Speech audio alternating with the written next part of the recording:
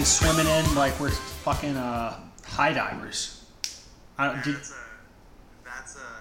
let's do it. Okay. Are you a fan? Did you ever go on like the high dive? Yeah, I did. I belly flopped and I never went again. Yeah, I'm just too afraid of doing something like that. Like, yeah, it's not. It's one of the top 5 worst experiences of my life. I mean, I had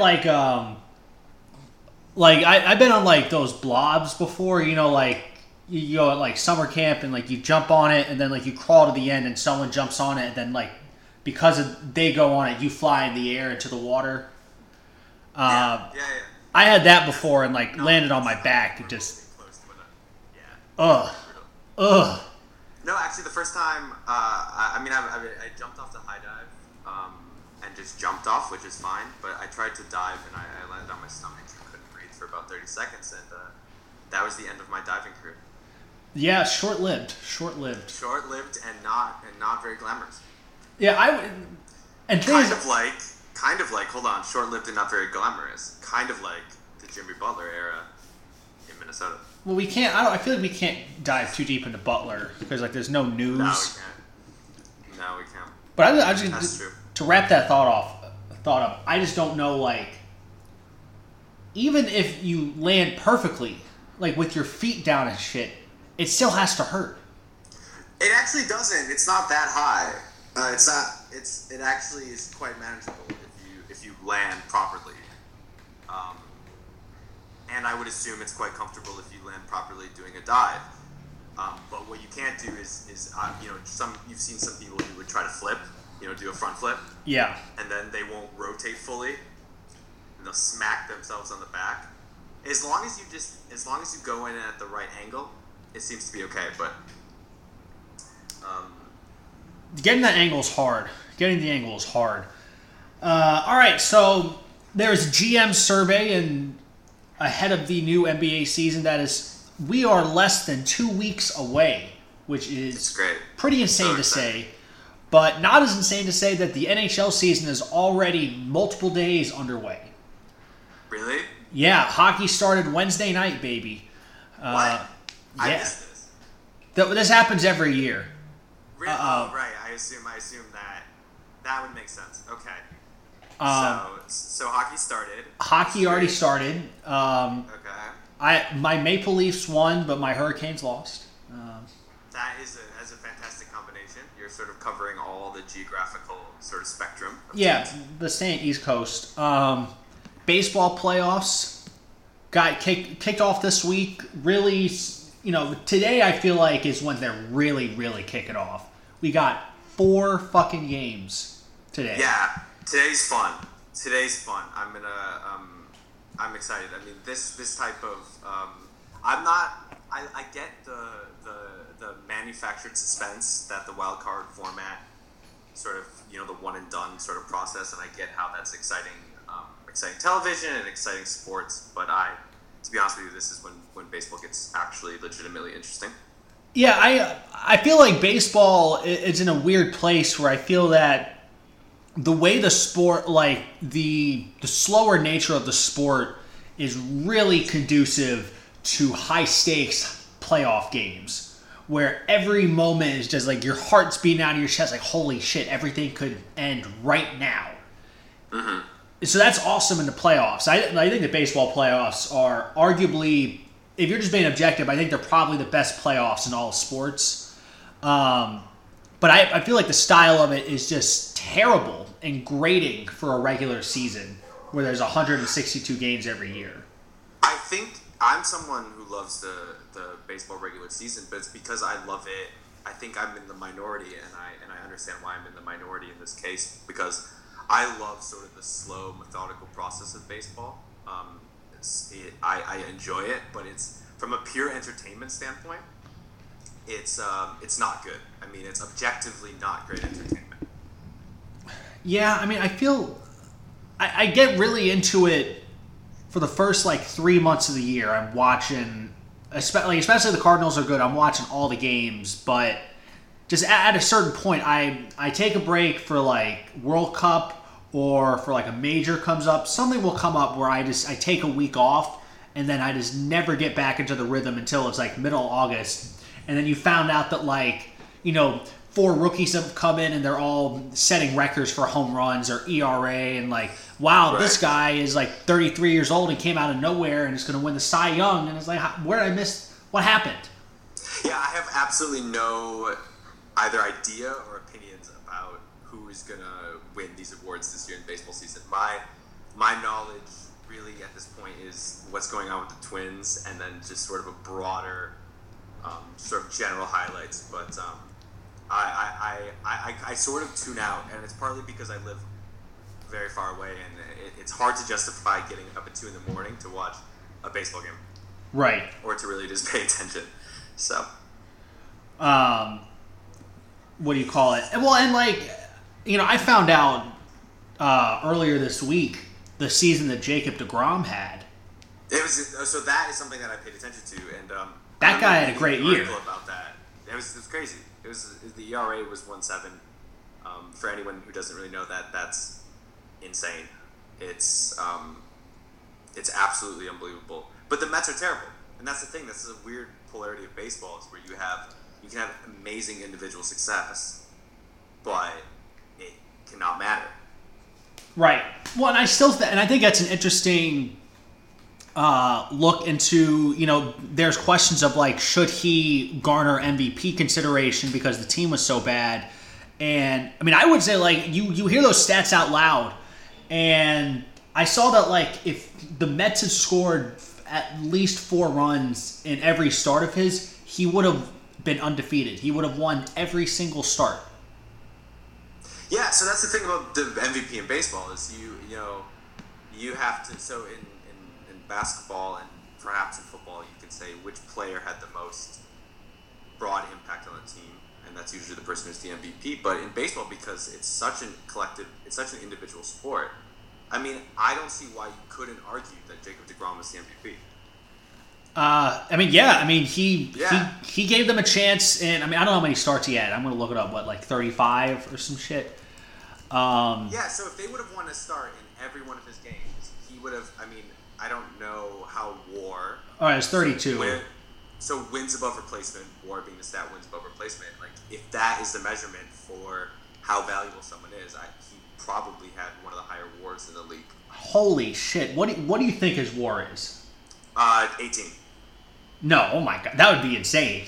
I don't know. So for reference, last year he had a WAR of 4.4, and he finished 8th in Cy Young voting.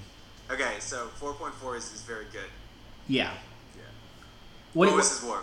This year it's 9.6. That's mental. See, that's the thing, is that probably makes him MVP, right? Yeah, I'm looking at this. I don't know how that guy is not MVP. Yeah, I mean, so who is the? I mean, again, I'm sort of showing my hand here with my lack of knowledge, but isn't Christian Yelich the favorite, the guy from Milwaukee? Yeah, the guy. He was, you know, one of those guys that the Marlins traded away because Jeter can't afford anyone. Yeah, that was great. That was, and probably the best player. I mean, everyone was talking about Stanton, but it looks like he was the best player that got traded. Right. I mean, I think Stanton might have been hurt for a little bit. Yeah. And also, yeah. I don't know. I'm gonna check this real quick, but I also feel like part of it is just that like his team is really good. Stanton's, right? Stanton, yeah, like his team is really good, and the AL is just really loaded this year. I mean, and again, a lot of sports and a lot of the way we gauge players is about optics, and Stanton in many ways from a perspective standpoint, has a player in Aaron Judge who kind of looks like him, does a lot of the same things that he does, and so he does in some ways stand out on his team. Whereas in Miami, he was always this big hulking figure who was hitting 60 home runs, and I think especially just being on a team like that, I think it kind of diminishes the obvious impact that for a casual fan versus someone like Yelich or even just sort of a more prominent player on a less stacked team. Yeah, I mean, Yelich, well, I looked at the stats. Yelich was inarguably better this year. So I was wrong on that. Stanton's OPS last year was over 1,000, and it's down to like 850 this year. And Yelich... 850's all right.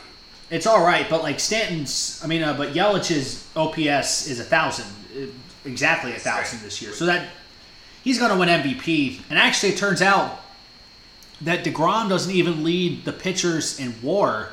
It was Aaron Nola from the Phillies. What was his WAR? Like 10? His WAR this year was 10.5. That's nice. Yeah, I think the Phillies were a team that I kept like seeing like in the standings. Oh, Philly's actually pretty good this year. They got some talent. They got some young guys who are pretty good, and just never watched them. No, I watched I think 2 innings by accident of the Phillies this year. Yeah, I caught a couple games when they played the Cardinals, but I wasn't really watching that intently. But it seems like they got some young guys who are back to being good. I'm not necessarily. I'm never going to feel bad for the Phillies after. Well, do you feel like those Phillies teams in the late aughts? Do you think they're going to end up like really severely historically underrated? I think they might be appropriately rated, and this is what I think about. I think there's going to be. I think in some ways they're overrated. I think they were very prominent in a major market, and they had some really sort of really, really popular players at the time. But also, I think when you go down the line and just look at the depth of their teams, it was quite impressive. So I think they're appropriately rated. I think they're going to be considered, one of the better.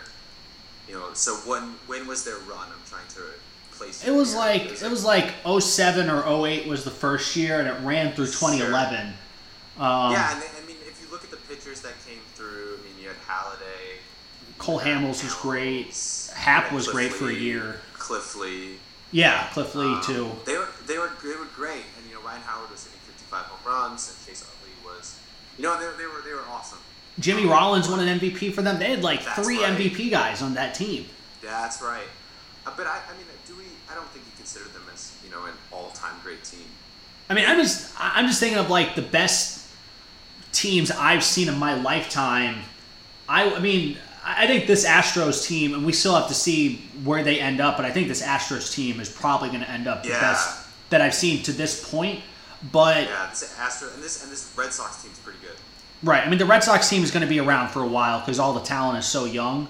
But that Phillies team from like 08 through 2011, they're a 4-year stretch where they were the best team at pretty much every year.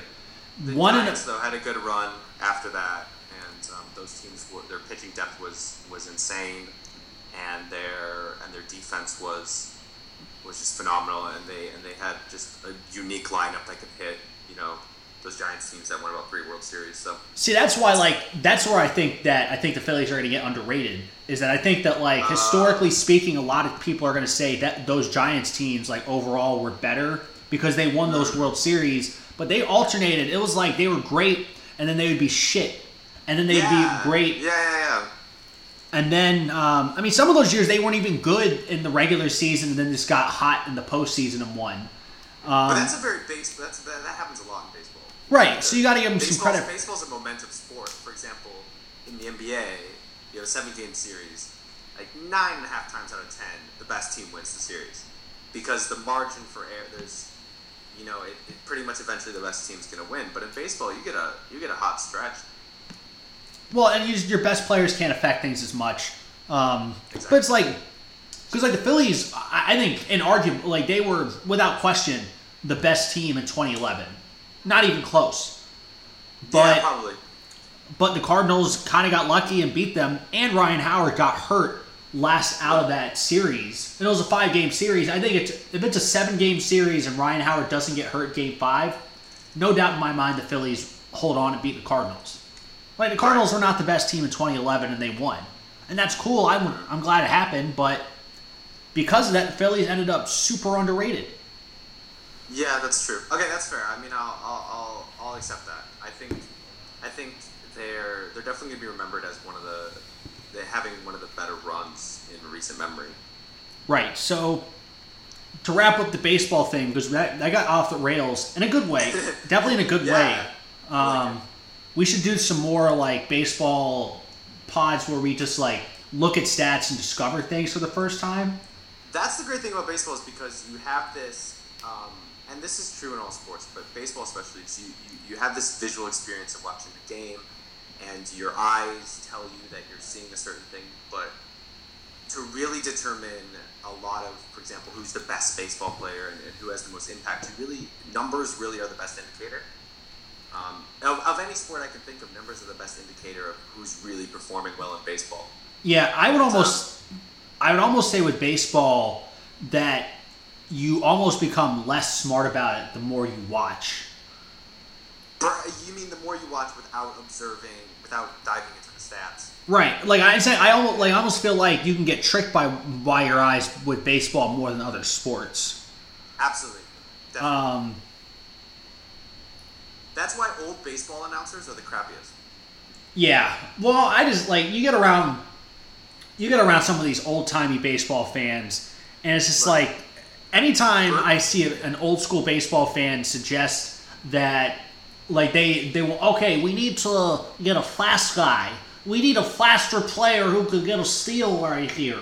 Right. We need a good guy who can come in a pinch running situation. Like stealing bases is trash. There's no need to do it. There's value to it, but the value is overinflated. Right. Well, and the idea that you're gonna have a guy lead off just because he's fast. He's fast. Yeah, exactly. Yeah. Well, it's like, why don't you? I mean, why don't? Every analytic says, your lineup doesn't matter, and in fact, all you need to do is just put your best player. You need to do 1 through 9. Your 9 best hitters. Best hitter, second best hitter, third best hitter. Guy on base, like for example, Joe Mauer was the best on base guy in the league for many years, and he was always hitting 3, but he was never a power hitter. He was never an RBI hitter. He was hit him number 1. He'll get on base. Even if he is a power hitter, though. No, he's not. But I'm saying, even if he was, that shouldn't stop you from batting him first, because he's only batting. You're only guaranteed to have him lead off the inning once. It's true, and you're also giving him 50 more bats a year than you would if he was hitting second or third. Exactly, I mean, and that's the big thing. You want him to have 50 more bats a year. Yeah, exactly. I agree with that. If I can get Albert Pujols 50 more at bats, I guess David Eckstein could suffer. David Eckstein will just have to move down the lineup. David Eckstein, I forgot about him. World Series MVP, David Eckstein. David Eckstein. What a world. It does feel weird to me that you have playoff baseball games during the day. And I like that. I like baseball played in the day, but it also just feels weird that it's a postseason game. Right. It's not the typical thing that we associate. It feels abnormal. Right. Well, it's also kind of. Well, I guess part of it's because you have to adjust to the West Coast schedule, but right.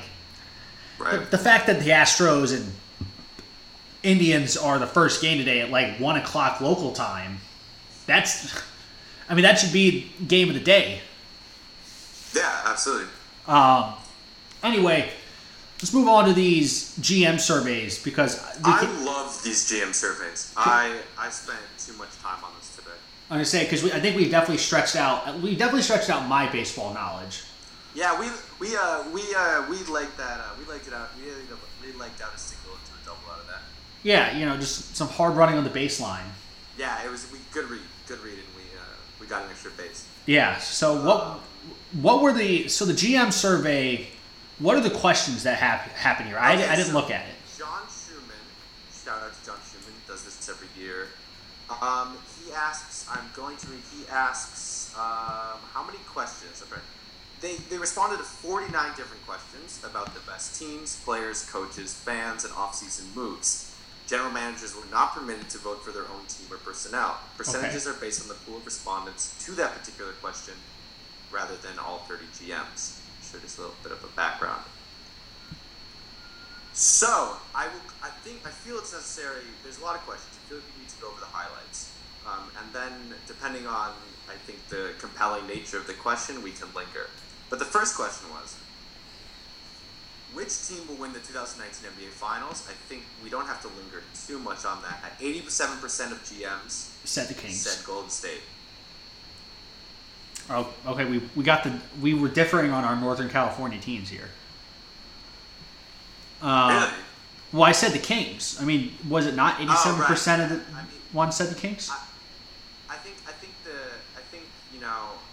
I think the Kings are a sleeper, So no, so Boston and Houston also came in with 7%, and those are really, I think, the only teams that we can envision winning the NBA Finals. If you have any, you think Golden State has a chance to not win the finals? So it'd be so it was 13%. So Boston and Houston both got like 6.5%. Split the remaining 14%.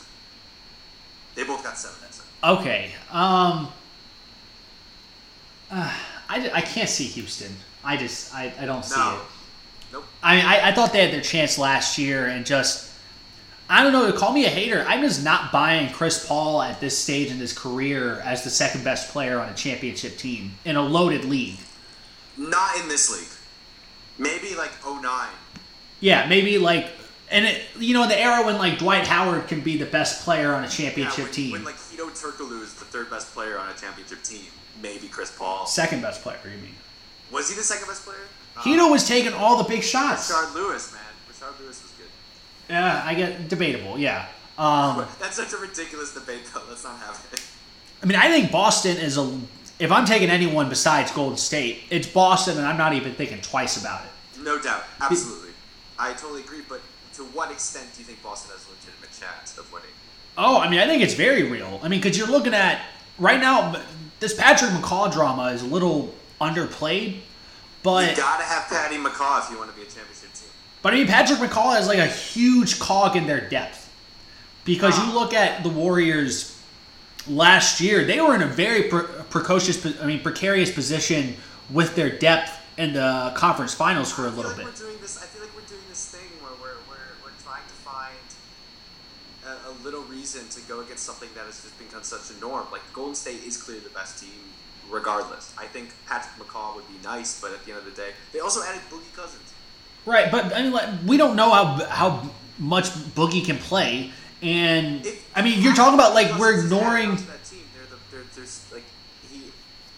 Boogie Cousins with one leg is better than the centers that they've had their entire run, except maybe that 1 year with Bogut was nice. Right, but I mean, you're acting like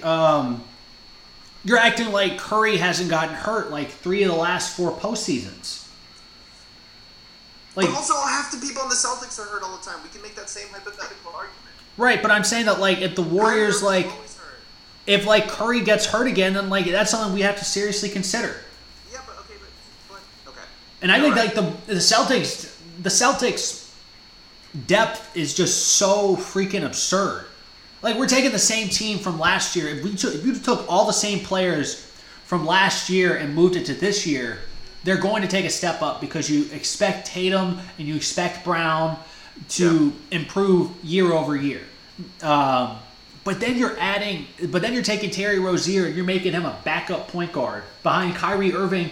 Hey, arguably, and Marcus Smart is a pretty damn good rotation player. Marcus Smart. Marcus Smart, yes. I mean, Kyrie, outside of Steph, is the second best scoring point guard in the league. And then you're adding Gordon Hayward on top of that, too. That rotation is ridiculous.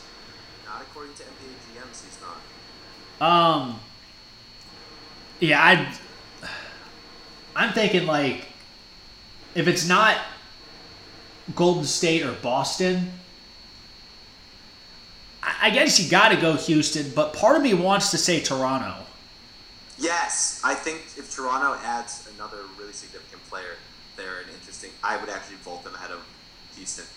Because I think that their ascent to the finals will be clear. I think Houston just absolutely has to go through Golden State, and also I think there are several teams in the West this year, and I think Utah is one of them that could actually knock them out. Right. Houston, not Golden State. Right. Maybe the Pelicans could. Maybe the Pelicans, right? So there are, and I think in the East, I think Philly's gonna be really good, but I don't consider Philly a contender. So no, at this juncture, I'm not quite on Philly as a contender unless like Simmons becomes like a good 3-point shooter, which is just not going to happen. Unless he's LeBron James. Right. Well, and there's also I think the Lakers would have to be one of the 4 or 5 teams I would pick to win the title because you have LeBron. So I mean, it's interesting. So the Western Conference GMs had the Lakers coming in at the 5th seed. So they're behind like Golden State, Houston, Oklahoma City. Oklahoma City. I'm not. I don't think Oklahoma City's the 3rd seed. And then you have Utah as 4. Oh hell no! Hell no! I think Utah's great. I like Utah, but you're telling me that like you're taking Donovan Mitchell over LeBron? No, it's not about that. I really don't like the Lakers additions outside of LeBron. I mean, they're still like they're not that bad. No, but they're not. They're kind of awkward and like it's antithetical to everything we know about how you need to surround LeBron James. But isn't it also like the idea that like we keep talking about the idea for the past like decade or so has been all right, surround LeBron with shooters, surround him with shooters. But what did he say last year? He kept talking about like he wanted someone else to handle the ball to take some pressure off of him, which is what he lost when they lost Kyrie Irving. And so now you got Lonzo, Rondo. I love that those rhyme, and I'm going to keep rhyming them all year. Lonzo, Rondo, Stevenson, all those guys can handle the ball and take the pressure off of LeBron, and that makes him better. I don't think that they have enough. And I think look, we're arguing a minor point. Is it Utah or the Lakers? But I really do. I believe in the structure that Utah has. I think chemistry matters. Utah maybe has the best chemistry, and I really think that their construction of their team is great. And I think that again, this is a presumption that Donovan Mitchell takes a leap. Obviously, so if Donovan Mitchell doesn't take a leap, obviously the Lakers are a better team. I just don't know how much of a leap he has to make. And that's a fair point. That's actually an opinion that many NBA people seem to be having. That yes, Donovan Mitchell's great, but what is his ceiling? Right. I mean, I don't. How many more leaps does he have? I mean, and let's just be real about it. I mean, if all he is what he is right now, that's a great player to have. That's awesome. You would love to have that player. Yeah, absolutely. But I don't love having Joe Ingles as my 3rd best player. Maybe 4. How dare you? Or is Derek Favors still on there? Yes. So Favors would be. How dare you slander Joe Ingles? Sorry, Joe Ingles. Joe Ingles is great. No, I get that. I think that's fair. But I think we can all agree that the Warriors are the heavy favorites. Yeah, I mean, if everything hits, like if Boogie hits, no injuries, this could be the best team. Boogie hits, that thing's over. I mean, if Boogie hits, like they could be the best team of all time. Because that pick and roll thing, the big bugaboo for them was this pick and roll when you'd have a guy popping to the top of the key and you were giving the ball to Celso Pachulia, but now you're giving the ball to Boogie Cousins. Right, Boogie can actually kind of shoot that he showed us in New Orleans. Yeah, and not even that. He's a great face first player, and he's not only a good low post back to the basket player, but he's also a good face up player. Right. And he's a nightmare when it comes to pick and roll. And for a team that was already had a Curry Durant pick and roll combination, imagine a Curry or a Durant and Boogie pick and roll. It's ridiculous. Right. I'm not going to bat. I wasn't joking when I talked about those injury concerns, though. I mean, it's legit. I do, but if we're going to talk about that, we have to be fair and talk about Boston's injury concerns, right? Which I think are just as relevant. They're not just as relevant because Gordon Hayward is not as liable to get hurt as Andre Iguodala is. Kyrie Irving, unless you don't think Kyrie's that essential. I don't think Kyrie is as essential as Steph Curry is. I'm not going to say that. But I mean, we're talking about like we have to.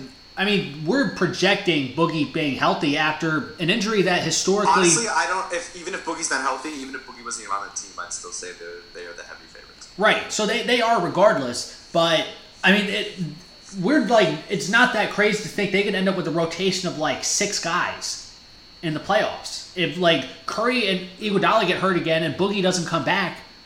Sure. Okay. So if all those guys get hurt, what's something to monitor? it's something to monitor. But as we stand right now, I'm aggressively in the camp of Golden State. Okay. Reed Foster, who will win the 2018-2019 year MVP? MVP. Yeah. I'm going to go one Giannis Antetokounmpo. By the way, I'm going to ask you these questions, and then you will give me the answer, and then I will give you the NBA survey's answer. Okay, I'm going to say, Giannis Antetokounmpo. He shot, I think he shot 30% from three last year. His shot in the preseason looks very smooth, and I think... Giannis has been in the weight room, too. Been in the weight room, and I love Mike Budenholzer as a coach. And they went from straight garbage, just absolutely nothing with Jason Kidd, and then Joe Prunty, who ironically, Joe Prunty is so unmemorable, he's extremely memorable. Yeah, he's yep, and Jason Kidd was a great player, bad coach.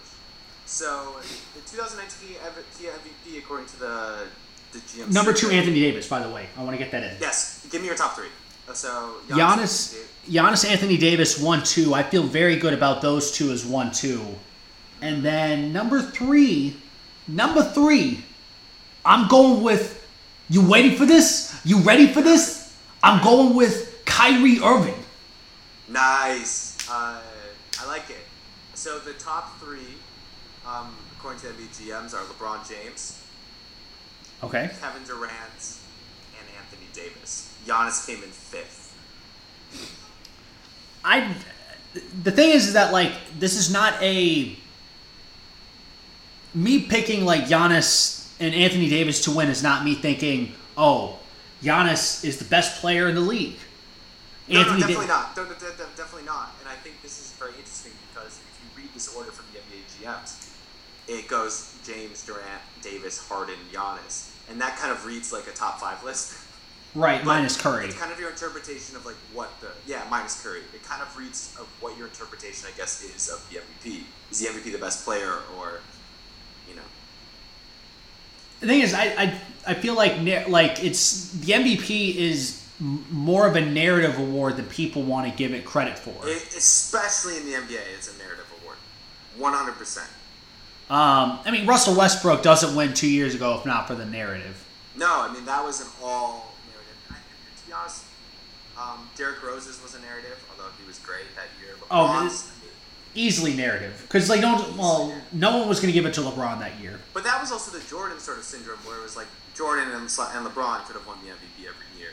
But yeah, I mean, like Simmons went through in his book, and like Jordan should have won MVP like 9 times, maybe 10. Exactly. LeBron should have more than 4 MVPs. Yeah, I mean, you're being dumb. LeBron should have. To be fair, like LeBron should have been the MVP last year. Yeah. I mean, 2 years ago, I wouldn't have given it to him because he just didn't play defense, but last year was remarkable. If you were starting a franchise today and could sign any player in the NBA, who would it be?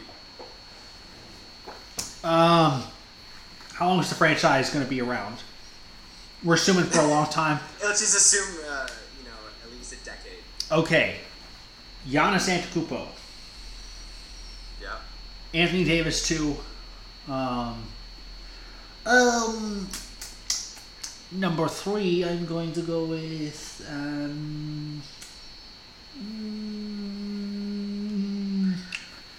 Oh man. Going to lean Jason Tatum. Wow. Okay. So the first 2, you agree with the NBA GMs. The third was KD. Number 4, LeBron James. 5, Steph Curry. 6, Joel Embiid. I do have to make a note that last year Karl Anthony Towns was overwhelming favorites, and now does not even receiving a vote. Yeah, well. So that's all the sort of depressing Timberwolves content I think we have for today. Right. Well, I mean, let's just face it. It was revealed last year that Karl Anthony Towns is a little bitch boy. Karl Anthony Towns does not like to play defense, and then therefore he is not very good at it, which is pretty much half of a basketball game. Should have been taxed. I think Kevin Durant's fair because he is the type of game where there's no reason to think he shouldn't continue to be like a top 10 player for another 7 years. I think they got it right. I don't think there's really much to say about this.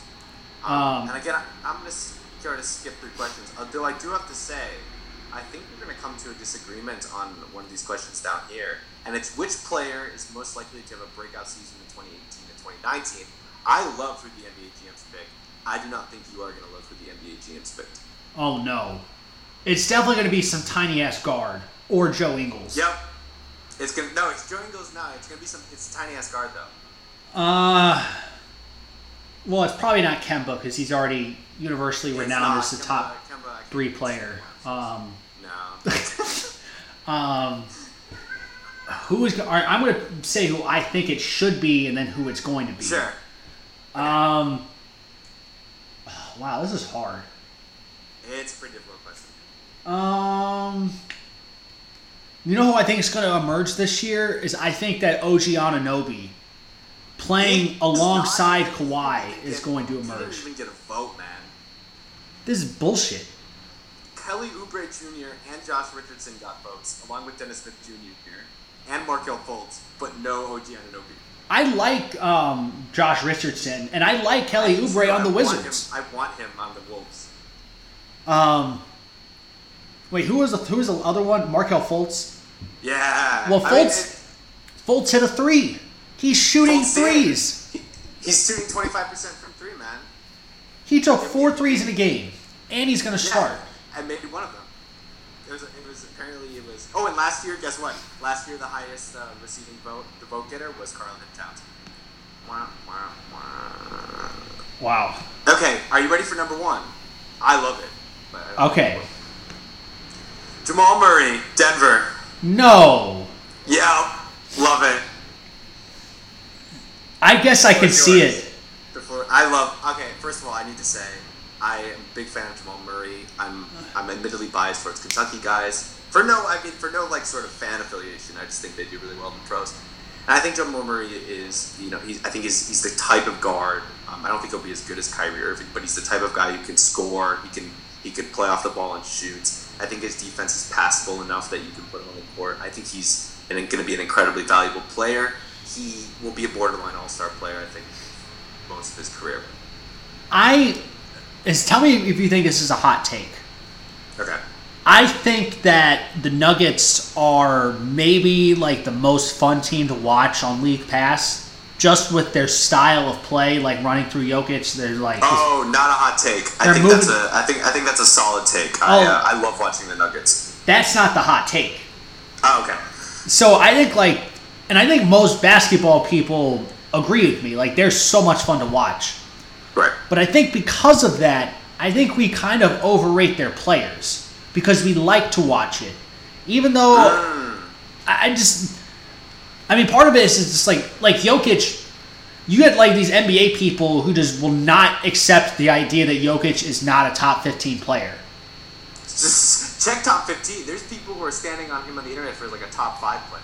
Right, and it's like, well, the way he's so infectious, he makes everyone else pass the ball, he's so good, the whole team's great.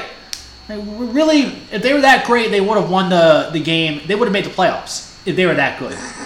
They would have beat the Wolves at the Target Center. Right. If Jokic was so good, then, he'd be able to, play some defense. By the way, I think Jokic is great. By the way.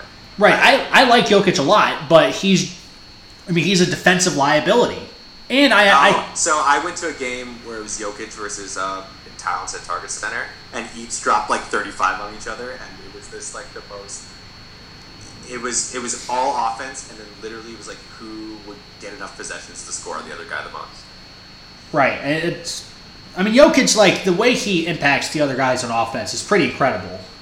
He's a phenomenal player, but I really do. I really think Jamal Murray is the type of player that is going to be just incredibly valuable and will succeed. And the other players they had were Ingram, Tatum, Gordon from Orlando, Kuzma, Lauri Markkanen's on this list, DeJounte Murray's on this list. Ooh, So, quick point to wrap up on Murray. I think the reason why I can see this being the reason why I can see that answer being right is because I don't think Jokic can be a go-to scorer late on a consistent basis. And I think the Nuggets ultimately are going to want Murray to be their go-to guy down the stretch. Guy I just realized I think he's going to be an incredible coming out of nowhere season. Julius Randle playing next to Anthony Davis. I think that's a perfect fit. And the fact that they got him for so little, I think he's going to want to prove himself. Right. I mean, it's either like a 1 or 2 year deal. So like it's a 2 year, $18 million deal. Okay, yeah. So he's going to want to prove himself so he can get himself back on the market and make a lot of money because this is a big opportunity. Yeah, absolutely. And I think 2 years is about the window you have with Anthony Davis anyway. I couldn't see him signing a 4 year deal. I don't see why anyone would sign a 4 year deal with New Orleans. Right. Unless they just offered you an absurd amount of money. But 2 years, yeah, I think that's a good. That's good. It's not on the radar one. Tatum, obviously, that's the guy. I mean, Tatum's going to be incredible. I'm trying to think of an under the radar one.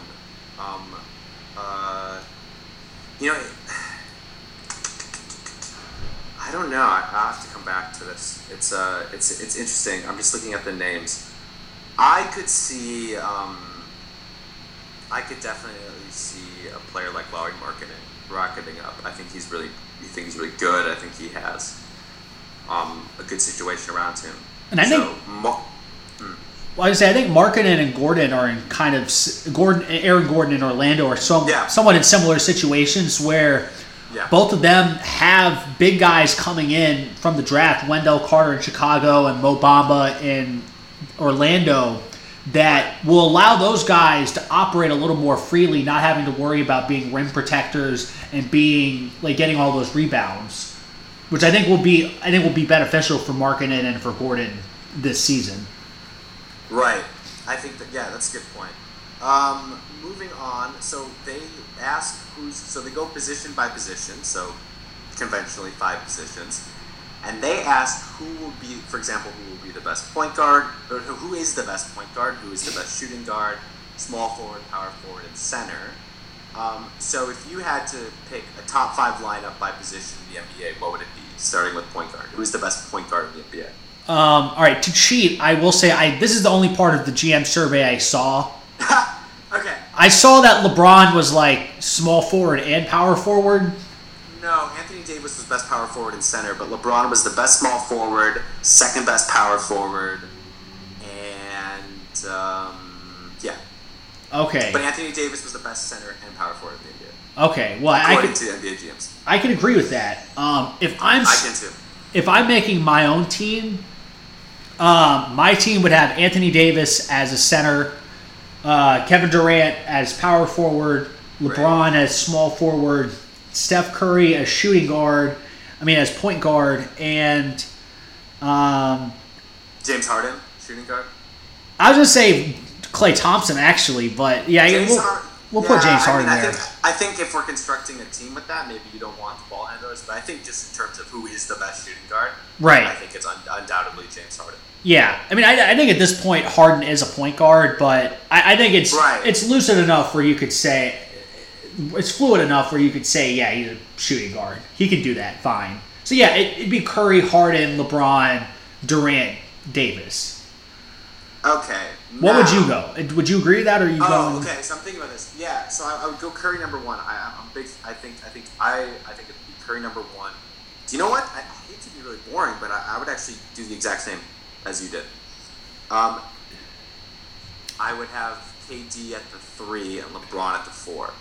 Oh. Okay. I'd flip it. Just because of the muscle? Just actually from the stage of the career, I think Durant is more useful as a small forward. Also specifically on the defensive end, I think I'd rather have Durant in the 3 defensive position. I can see that. I think he's a better perimeter defender right now than LeBron. Right, but I also think that I think if you have Durant and Davis down low, one of them is going to be able to swat off ball, which is going to lead to so many blocks. I mean, that team would be insane. I mean, if we're hypothetically talking about that team, we'd be. But I think that top 5, I think in theory is also my top 5 in the NBA. Yeah. So I mean, that's sort of how I would rank the top 5 players in the NBA. I like how we're maybe like, not. yeah, I like how we're like diving into strategy. Like, how am I going to win with LeBron and Kevin Durant? How am I going to win? Right, exactly. It's like, how are we gonna, how is Anthony Davis gonna get? This team would be insane. But I guess like so obviously, maybe you're only having that team if you're going up against like the Monstars and the future of Earth depends on it. In which case, the strategy might be Yeah. necessary. the strategy might be necessary, but we can get into sort of defensive rotation if they're playing that team. Right. I'm trying to think. So some of these questions aren't as interesting. I'm trying to find. I kind of like this question. Hold on. Let me go back to it. Which team will be the most improved in 2018, 2019? I think this is kind of. Maybe this is actually an easy question. Let me look at the standings. I mean, the answer is probably the Lakers. It's the Lakers. 80% of the Lakers. Last year, 70% of the Timberwolves. Yeah, so, I mean, the Timberwolves were very improved. Let me check That's this. true. They were. That's true. Hold on, I'm checking these standings. Because I got a bold take. Yes. I also have a bold take, too. Okay. I think the the team that's going to... conference, I have a bold take. For each conference you have one? Yeah, I mean, they're not, I wouldn't say they're piping hot takes, but they're warm. Okay, all right. My lukewarm take is that I think that in line with my MVP pick, the Milwaukee Bucks win more than 55 games after winning 44. Okay, that take would burn you if you tried to take it out of the oven. 44 wins last year. I think Budenholzer, I think they win 55 next year. They're too talented not to. And I think the East is not as deep as it was last year. Okay. And that's like an 8 out of 10 hot take. Well, 55 wins is a hot take. Okay, so it's hotter than I thought it was, which is good. It's pretty hot. I mean, I think Milwaukee could be anywhere from the 3 or 4 seed, but I don't. 55 wins is. I think next year the East. I think this year the East is just very top heavy, because I think it's top four. Right, like I think Toronto, Boston, Philly, Milwaukee, and everyone else. Indiana's going to be pretty good. Maybe Washington. You have like Indiana, Miami, Washington, all in that like 42 to 47 win range. 55 is just a lot of games. Right. I think they're going to... It's maybe not an 8 out of 10. It's definitely a solid 7. I just think they're going to have a lot of wins feasting on like the Detroits, the Charlottes, the New Yorks, the Brooklyns, Chicago, Orlando, Atlanta. A lot of wins. There's a lot of bad teams in the East. And we saw very on brand. And my other hot take is I think the Suns get to at least 34 wins. That is hotter take. I don't think the Suns are good at all. Wow. I don't see them winning over 30 games. I mean, I think Devin Booker's fine. I like him. I get him in theory. I don't think he provides much of an impact. I think Ayton could be pretty good. I think Trevor Ariza is nice, but he doesn't give you wins on a bad team. I see them winning like 27 games, 26 games. Is it because they still just don't have a point guard? They just are not good. They lack good NBA players. Yeah, I guess that's a problem. They're bad, and they're in a great conference. I think Booker and like I'm gonna go from 34 to 32. 32 wins. Okay. Still hot. I don't see them winning above 30. Again, they don't have good players on their team, and that's kind of important if you want to be good in the NBA. I think Michael Bridges is going to be nice little player. Josh Jackson taking a step up. Okay. I will. I don't know. Next time I see you, you owe me a dinner if they win over. If they, we'll bet on it. How about we'll do? I will bet a dinner on. All right. What's your team? What's your scorching take? Yes, these are good. Okay. Hot take number 1, it's not nearly as hot of a take. But I think that the Indiana Pacers will win 50 games. Ooh, that is scorching. That's not scorching. I don't see that to be a scorching hot take. I think they won 47 games last year. 48. 48? Come on, it's a 2-win improvement. And, by the way, Miles Turner was out almost all of last year. Right. I think Miles Turner is going to be an improved player. I like Miles Turner, but I also just don't think that I still am not a huge fan of that lineup. Oladipo, I think is going to continue to be great, but but they have an interesting lineup. For example, and again, this is something that Zach Lowe talked about in this podcast with Kevin Arnowitz, and you'd think these two opinions that I'm giving he actually agrees with, but I was actually thinking about them for the last couple of weeks because this is what I do in my spare time. But I think they have a really interesting lineup where they can sort of, and he mentions this, they can sort of go without a point guard. So they got Tyreek Evans, they have Oladipo, and they can run out these big guard lineups, and they can run out sort of like this really sort of switch heavy line. I think they can run out really unique lineups, and I think they can feast on these bottom teams. So I think your sort of argument with Milwaukee is they can accumulate wins against bottom feeding teams, and they play incredibly hard. And as I've just seen firsthand with Thibodeau teams, is that translates to regular season wins. It might not translate to postseason wins, but it translates to they have all the makings of a good regular season team that will lose in the first round. Yeah, I don't think that's a crazy take. I just don't. It's not. That's what my second take is much crazier. See, I don't think that Indiana. I think Indiana overachieved to get to 48 wins last year. So I think that that's fair. So you have to suppose that they're gonna continue on this sort of that. But again, it's not supposing some sort of massive growth. And also, again, Miles Turner is arguably, he's clearly their second best player.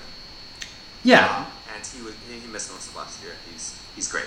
Right. So I think they're going to be in the same win. I think they're going to be a better team, but maybe the record doesn't show it. Because I still hate their shot selection. They take so many mid-range shots. Yeah, I'm not a big fan of Nate McMillan, but I don't know. 50 wins is the 2-win improvement. My next take, again, this was another take that was, I think, shared with Zach Lowe, who knows infinitely more about basketball than I do. But I've been sitting on this for a while. I think the Utah Jazz are going to be the second seed in the West. Oh my God, man. Yeah. Oh, that's hot. No. There's the hot one. No. Yep. Mm-hmm. Oh my God, man. Yeah. We got to get you to the burn unit. I know that's a full 10. But I'm on it. That's I'm ready to be wrong about that. But, well, it's a good thing that you're ready. Because it's coming. Because it's coming, right. The only team I can see, for example, I think they're going to be a better team than Oklahoma City. I guess I have to suppose that Houston's going to take a huge dip. Supposing. Yeah. I mean, this is a hot take for a reason. I wouldn't bet any money on it unless the odds were ridiculous. Right. That's my hot take. I'm serving it up. I do. I really believe in Utah. I believe in their depth. I believe in their coaching. I believe in the amalgam of players that they have.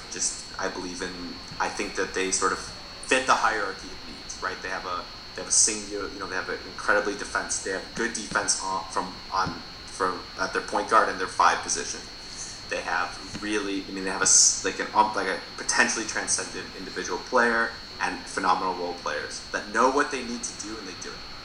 Yeah, what do you call it? Their numbers last year when Gobert came back for the second half of the season were unreal defensively, and you can't take that away. Also, their offensive efficiency is quite impressive, and they have really good role players who can hit threes and play defense. They again, I don't know how they will do in the playoffs, but they have all the makings of a team that wins 55 games. Right? Is it? I feel like. Join me in this opinion. It's a hot take for sure. It's not as hot as now that I'm thinking about it because everything's going to be kind of clustered in the West. Yeah. They have all the makings of a team that probably doesn't make it to the Western Conference Finals, and I'm sure as hell not saying that. Right. They have a team that can win 55, maybe even 60 games. I'm trying to think about what Jazz artists Utah compares to this year, since they are the Utah Jazz. Because I'm thinking their style is more like some chopped and screwed shit, but that's Houston, unfortunately. So it doesn't apply. Which I'm not the right person. The floor is yours on this. You're not Jazz guy. I'm not an Jazz guy. I just have no knowledge of it. No, it sounds like you're anti-Jazz. Yeah, that's the take to come out with.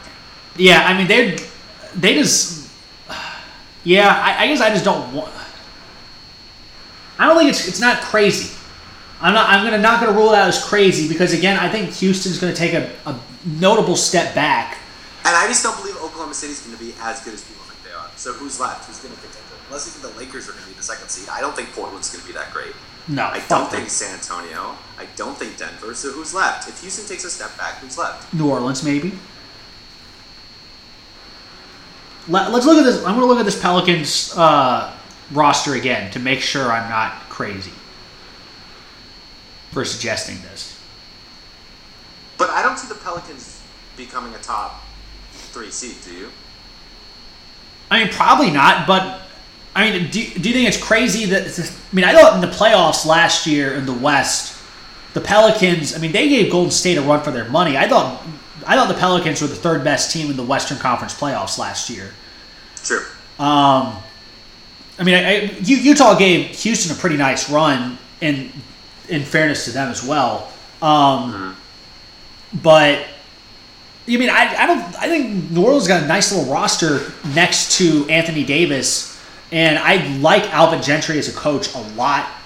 Jahlil Okafor, I think he already got hurt, so that kind of hurts my argument. Honestly, I wouldn't pick them to do that, but I don't think it's insane that New Orleans, after they figured some stuff out, building all around Anthony Davis, because they were better last year without Boogie as the second guy. Yep. But I don't see them as like a top 3 seed. I think they're anywhere from the 4 to 7 range. Right. I think that all those. I think like Houston, OKC, Utah, Lakers, Pelicans are all in that like 50 to 60 win range, and probably closer to like the more like 50 to like 56 win range. Yeah, I'm trying to find another compelling question for you. There's who will be the rookie of the year, blah blah blah. Interesting question. Who do you think the best coach in the NBA is? I mean, is it really that hard? I mean, the only difficulty is like, are you like a Popovich guy or like a Brad Stevens guy? Yeah, those are the 2 top coaches. It was Stevens number 1. See, I feel like we're going a little. I don't think that's fair to Popovich. It's not. I mean, what did he do last year to warrant? I mean, it's not that compelling of a question because it's really, really difficult question to, I guess, answer. But well, I mean, also like at a certain point, everyone last year was praising how talented Boston's roster was, and I think those are valid. It was valid praise. But if you're doing that, then you're inherently acknowledging that the coaching job that Brad Stevens did is not as impressive as you think it is, as you're making it out to be.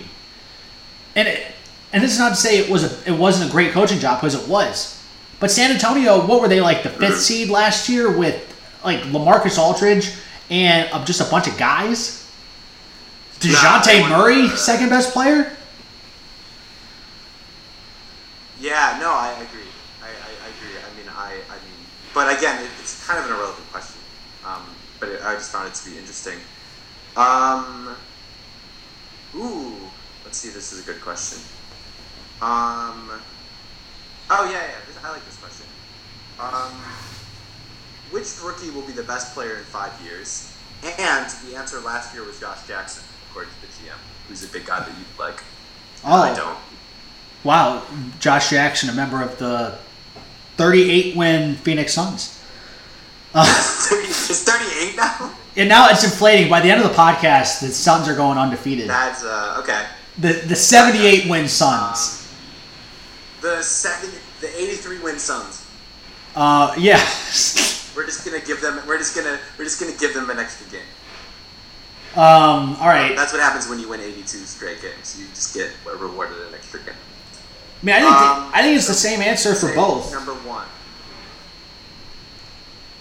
What do you mean? Well, I think the answer for who's the best rookie this year and best rookie in best one in 5 years is the same answer. It's Luka Doncic. Oh, see, number 1 was DeAndre Ayton. For like this year? Yeah, who will be the best player in 5 years? No, Luka Doncic was voted Rookie of the Year. But they said in 5 years that DeAndre Ayton will be the best player in 5 years. And Luka Doncic came in third. Hold on a second. Player ahead of him. Hold on 1 second. Oh, hell no, pasta.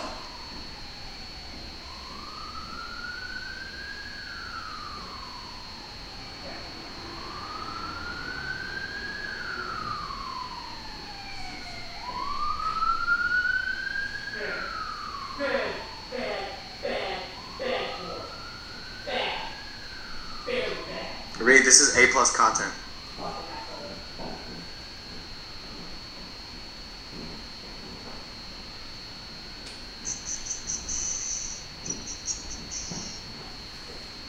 Bad pasta. Stay. You're not coming in here. Nope. You're not going past this area, pasta. You're being a fucking asshole.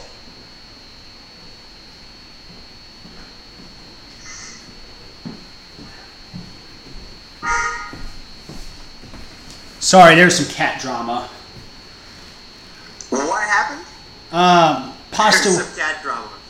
Well, Pasta was just like that's fitting. Pasta was attacking Ghost Owl very intensely. He can be quite a bit of a bully. Cats do you have? Just two, but How many cats do you have? just two. Just two. That's an appropriate amount of cats. Yeah, any more and it'd be a little. I'm not quite ready to take that leap of being insane cat guy. No, it's. I mean, your the trajectory is fitting, but I don't think having more than. Anyway, Two per person's bad. Sorry. Anyway, it's just. Sorry, which rookie will be the best player in 5 years? So they said Ayton, and you said Luka Doncic, and I agree with that opinion. But Luka Doncic didn't even come in number 2. Number 2 is Josh Jackson. Not Jaren Jackson. Best rookie. Yes, Jaren Jackson. Because I'd say I would take him over Ayton. I think like if everything works out, Jaren Jackson's going to be incredible. I agree. Absolutely.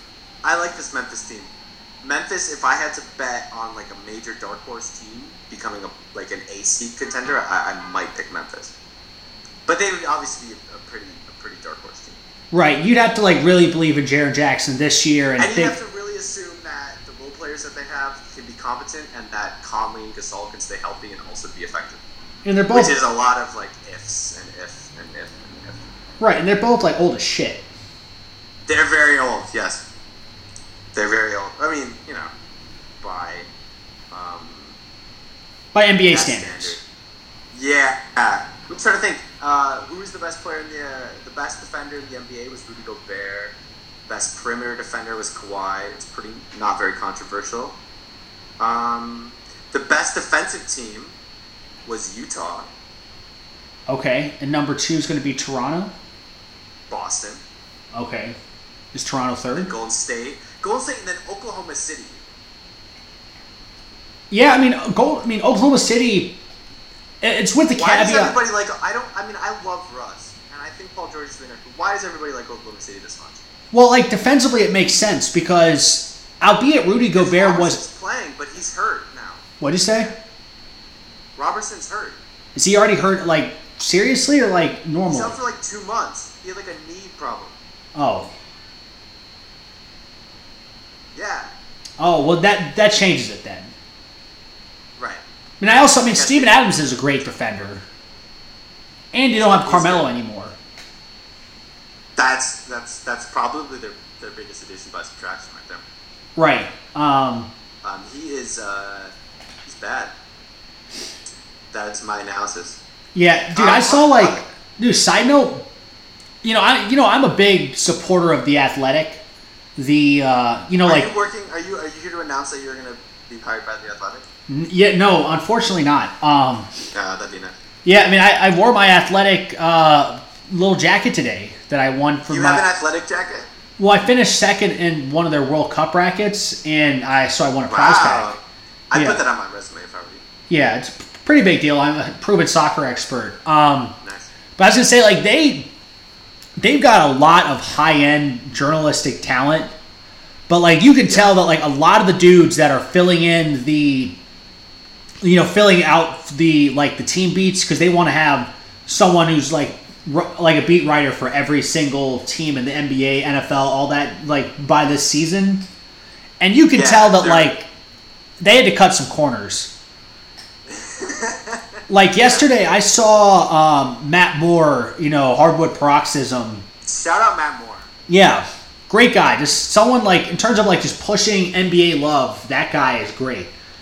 He like someone like on his staff, Worldwide Wob, wrote a piece basically just joking about like Carmelo Anthony having shitty shot selection again. Because like Carmelo took a long two in the preseason game, and then he like jokingly apologized to the Rockets bench right afterward. And so they wrote about it, and they're like, yeah, Carmelo's not. Well, once again, he sucks at this stuff. And the new beat writer for the Rockets for The Athletic tweeted at Matt Moore and was like, "Really, we're doing this again? It's only preseason, bro. We're doing this again." And it's just like, Matt Moore's just like, dude, we've got like 15 years of evidence to support this is what Carmelo Anthony is. Yeah, and the thing is, it was okay when he was, one of the most prolific scorers, even though it wasn't.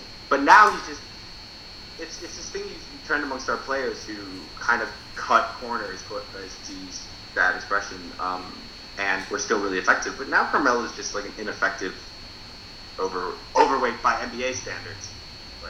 Right, and also like the league around him is changing.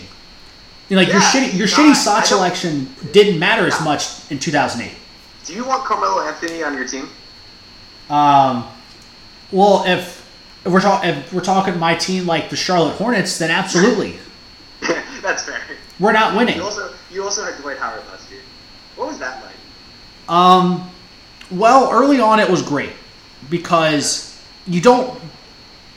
early on when you're watching it, you're seeing like Dwight Howard getting a lot of touches in the post and he's doing well. And you're like, wow, Dwight's the only guy that can do anything. This is great.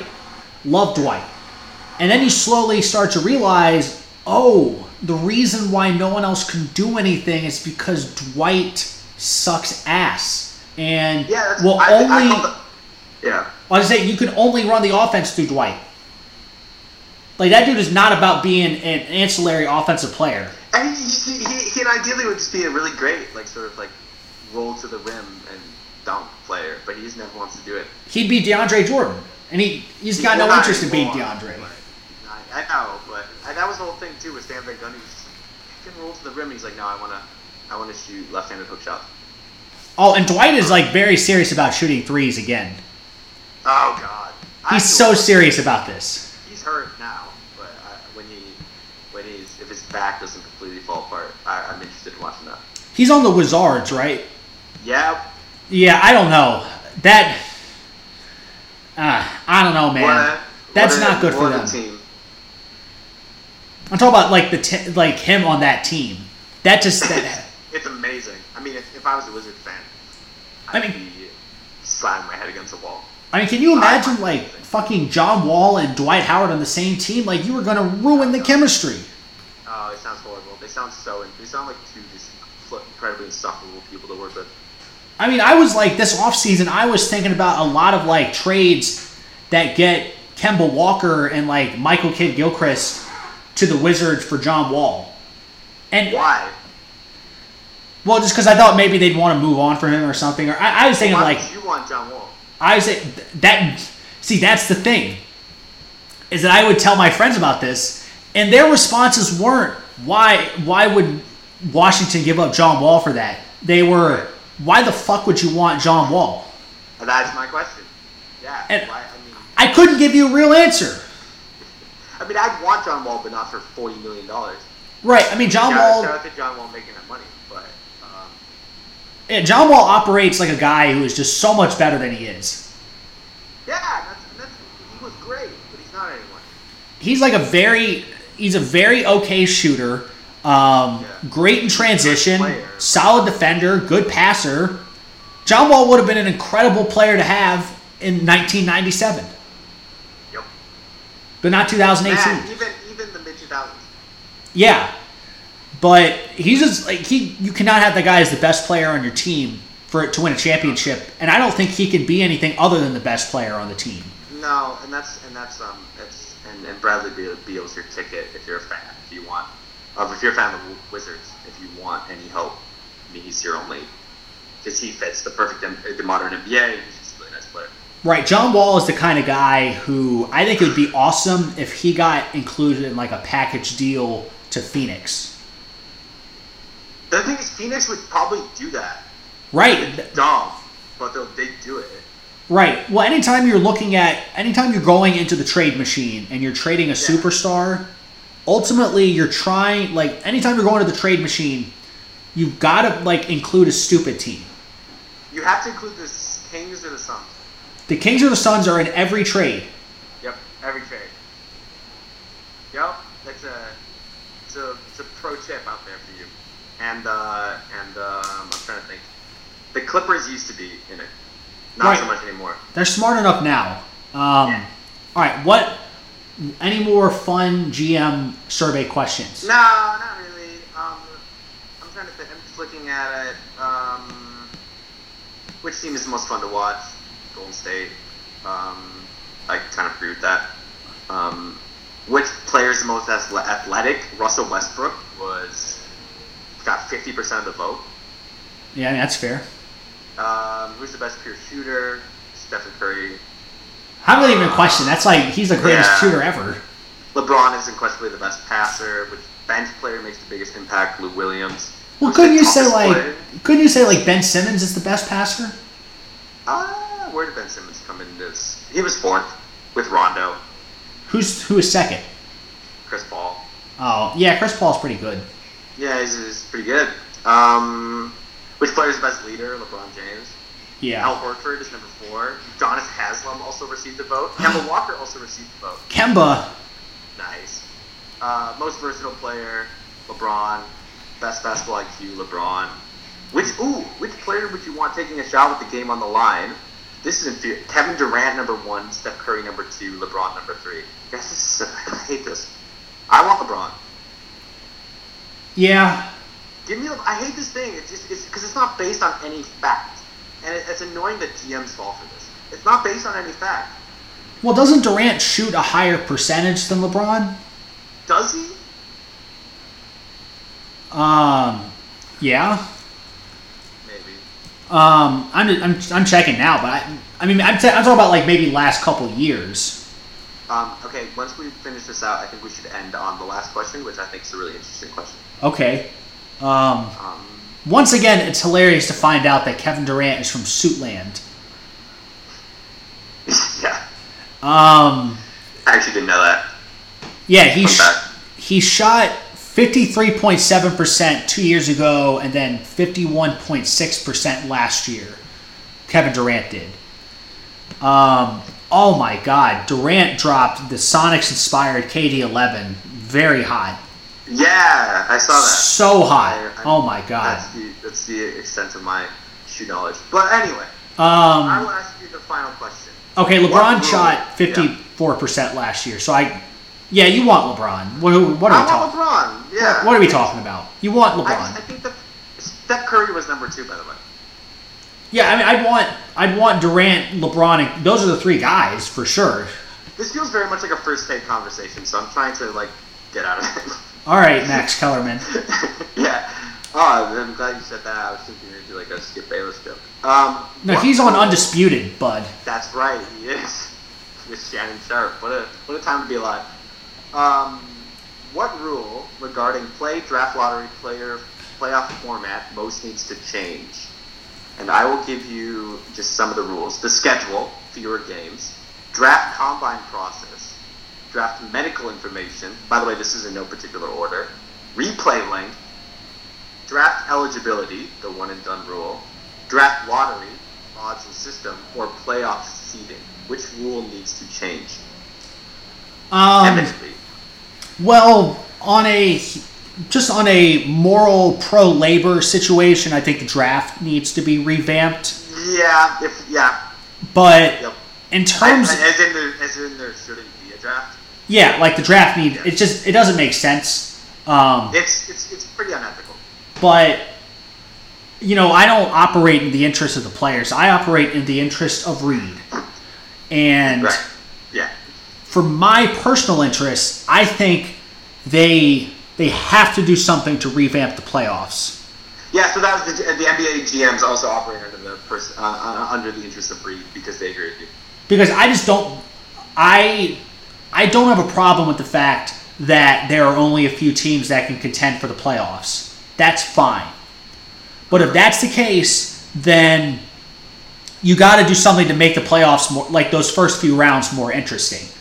And maybe it's something like the wild card game with baseball.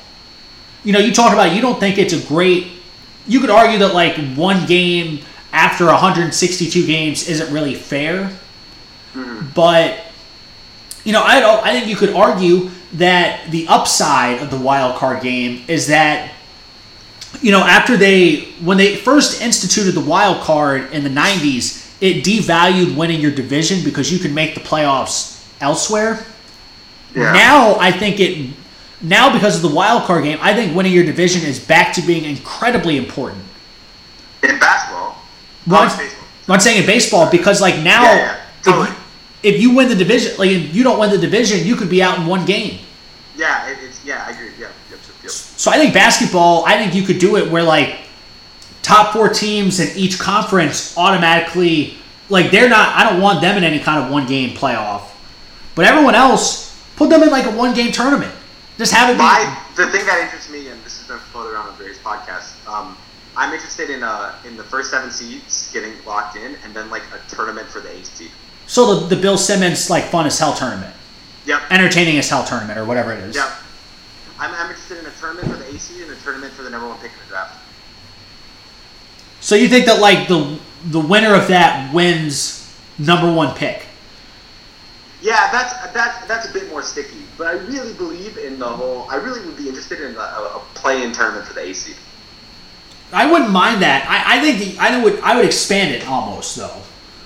But it's because it's such a revenue-based decision, and you have to think about it from the fact that the owners are the ones making this decision. The owners lose, like the owners of consistently pretty good teams just lose millions of dollars if they don't make the playoffs. So I would say that I think you could only, it'd be really difficult to just convince the owners to do it for one seed. I think making it a couple seeds would be almost impossible. But there's too much risk involved. But don't you think that like we're gonna have like that's gonna increase revenue to the point where like it's gonna mitigate any of those issues? That's interesting, but it depends on where you play it. Because they're getting home revenue from concessions, from jersey sales, from like in-arena experience. Right, saying you play it direct. So you play it at home then? Yeah, you'd always play at home games because like otherwise you end up with that like you see it with like college football and like college basketball and stuff like. Yeah, you don't want like a neutral site court. That's lame. Because it'd be like you find out like in 3 days our team is playing 5 hours away. Let's get tickets. We're playing in Tampa in like some like Disney arena. Right. That's not going to work out. No one wants that. Or we can make the whole tournament in Vegas. That would be interesting. Again, I like that. I'd be interested in that. More Vegas. I've never been to Vegas. Neither have I. I really don't actually have much intention of going, but I'd go for a basketball tournament. I don't even want to go because the more I don't go, the more it builds up in my mind as the most fun place ever. So I'm not on that sphere of consciousness with you, but because I realize once I get there, it'd be terrible. It sounds awful.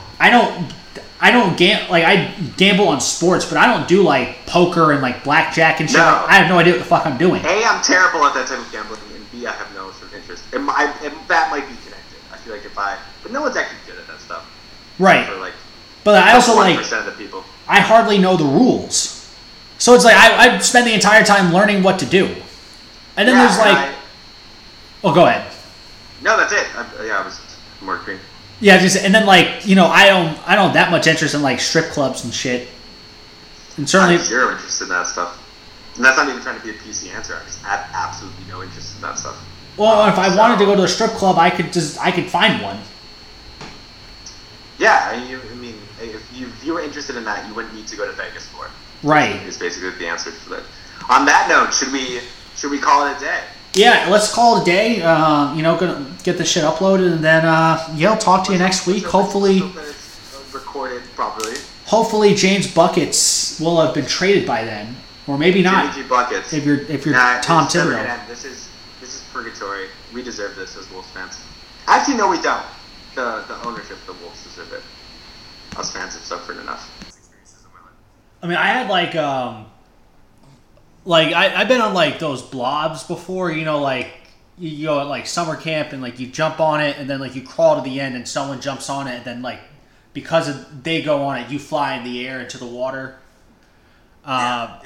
I had that before and landed on my back and just ugh.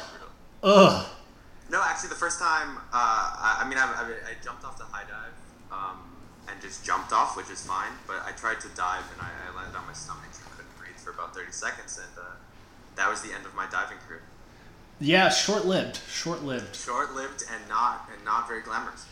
Yeah, kind of like. Hold on, short-lived and not very glamorous. Kind of like the Jimmy Butler era in Minnesota. Well, we can't. I feel like we can't dive too deep into Butler because there's no news. No, we can't. But I just That's true. To wrap that thought up. I just don't know. Even if you land perfectly, with your feet down and shit, it still has to hurt. It actually doesn't. It's not that high. It's not. It actually is quite manageable if you land properly. And I would assume it's quite comfortable if you land properly doing a dive. But what you can't do is you've seen some people who would try to flip, do a front flip. Yeah. And then they won't rotate fully, and they'll smack themselves on the back. As long as you go in at the right angle, it seems to be okay. But getting that angle is hard. Getting the angle is hard. All right, so there's a GM survey and ahead of the new NBA season. We are less than 2 weeks away, which is great. Pretty insane to say, but not as insane to say that the NHL season is already multiple days underway. Really? Yeah, hockey started Wednesday night, baby. What? I missed this. This happens every year. Really? Right. I assume that would make sense. Okay. So hockey started. Hockey already started. Okay. My Maple Leafs won, but my Hurricanes lost. That is a fantastic combination. You're sort of covering all the geographical sort of spectrum. Yeah, the staying East Coast. Baseball playoffs got kicked off this week. Really, today I feel like is when they're really, really kicking off. We got 4 fucking games today. Yeah, today's fun. I'm excited. I mean, this type of I get the manufactured suspense that the wild card format sort of the one and done sort of process, and I get how that's exciting television and exciting sports. But to be honest with you, this is when baseball gets actually legitimately interesting. Yeah, I feel like baseball is in a weird place where I feel that the way the sport, the slower nature of the sport is really conducive to high stakes playoff games where every moment is just your heart's beating out of your chest holy shit, everything could end right now. Mm-hmm. So that's awesome in the playoffs. I think the baseball playoffs are arguably, if you're just being objective, I think they're probably the best playoffs in all sports. But I feel like the style of it is just terrible and grating for a regular season where there's 162 games every year. I think I'm someone who loves the baseball regular season, but it's because I love it. I think I'm in the minority, and I understand why I'm in the minority in this case, because I love sort of the slow, methodical process of baseball. I enjoy it, but it's from a pure entertainment standpoint, it's not good. I mean, it's objectively not great entertainment. Yeah, I mean, I feel I get really into it for the first 3 months of the year. I'm watching, especially the Cardinals are good. I'm watching all the games, but just at a certain point, I take a break for World Cup or for a major comes up. Something will come up where I take a week off and then I just never get back into the rhythm until it's like middle August, and then you found out that like, you know, 4 rookies have come in and they're all setting records for home runs or ERA, and like, wow, Right. this guy is like 33 years old and came out of nowhere and is going to win the Cy Young, and it's like, where did I miss? What happened? Yeah, I have absolutely no either idea or opinions about who is going to win these awards this year in baseball season. My knowledge really at this point is what's going on with the Twins, and then just sort of a broader, sort of general highlights. But I sort of tune out, and it's partly because I live very far away, and it's hard to justify getting up at 2 in the morning to watch a baseball game. Right. Or to really just pay attention. So. What do you call it? Well, and like, you know, I found out earlier this week the season that Jacob deGrom had.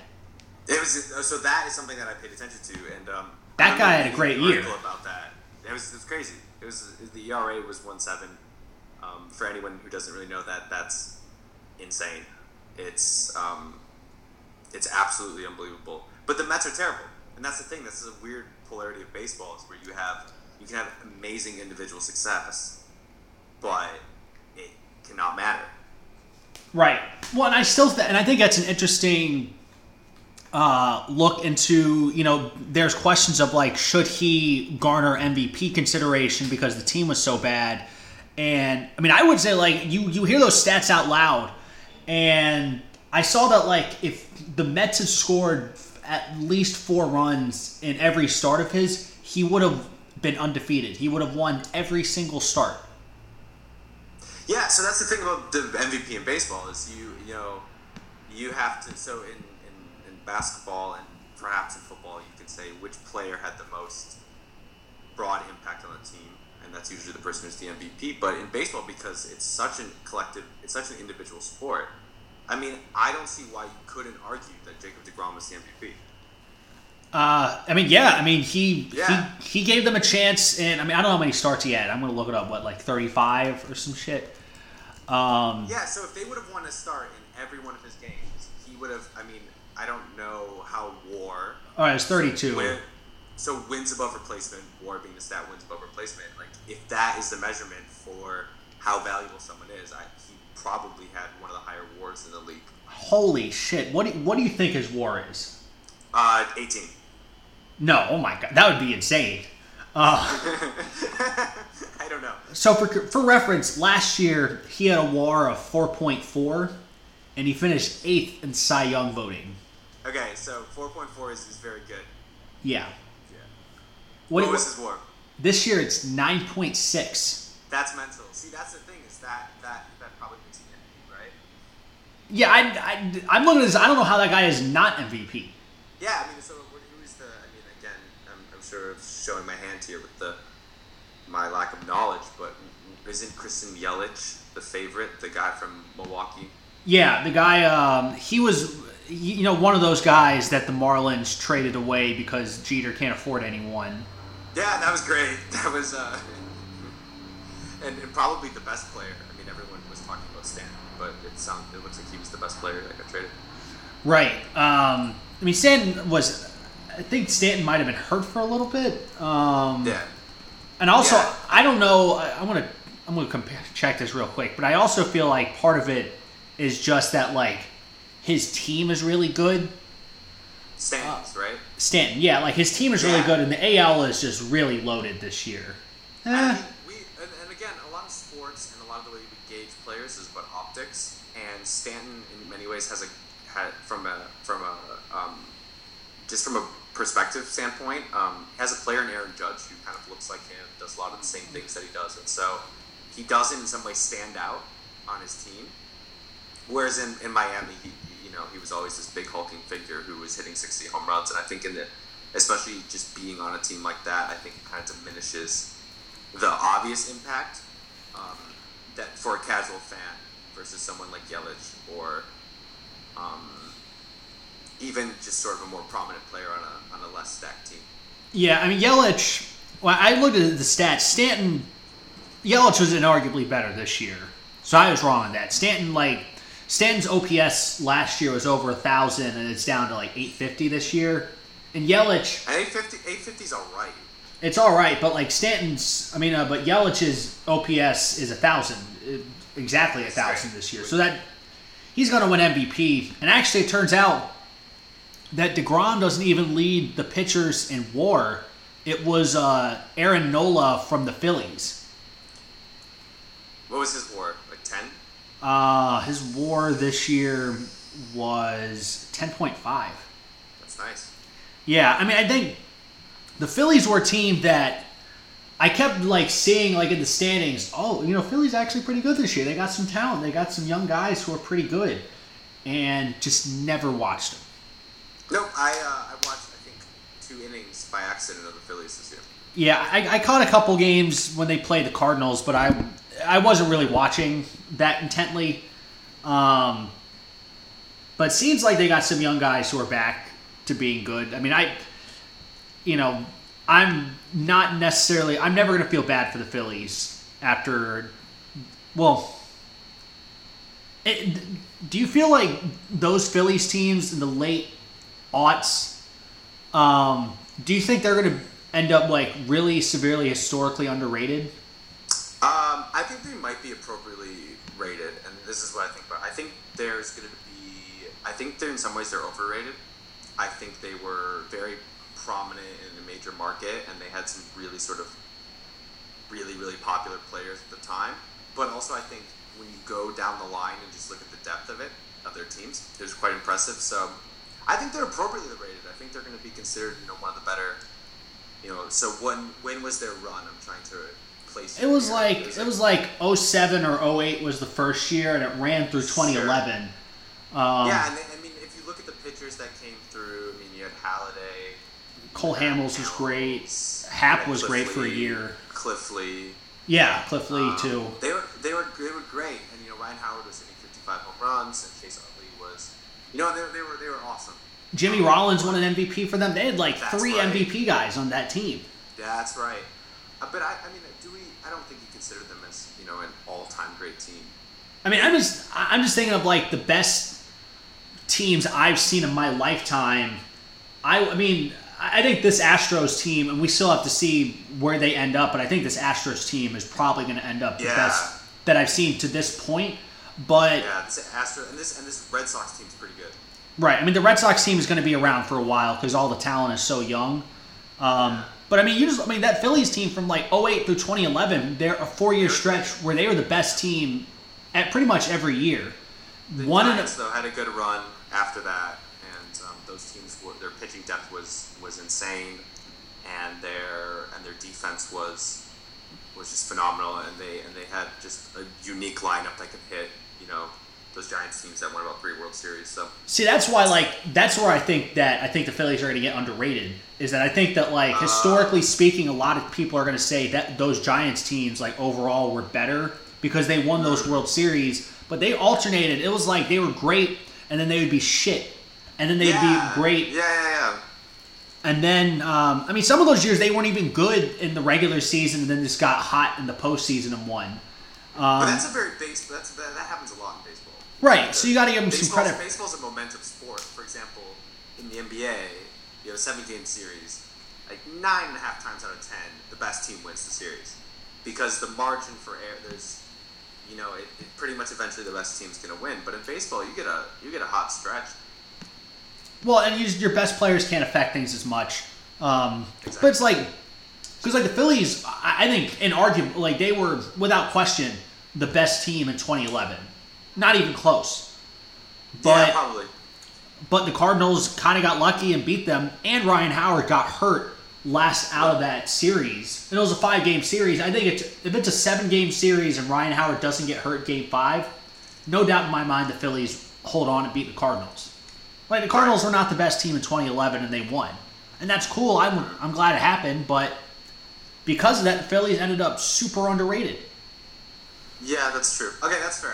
I'll accept that. I think they're definitely going to be remembered as having one of the better runs in recent memory. Right. So to wrap up the baseball thing, because that got off the rails in a good way, definitely in a good way. I like it. We should do some more like baseball pods where we just like look at stats and discover things for the first time.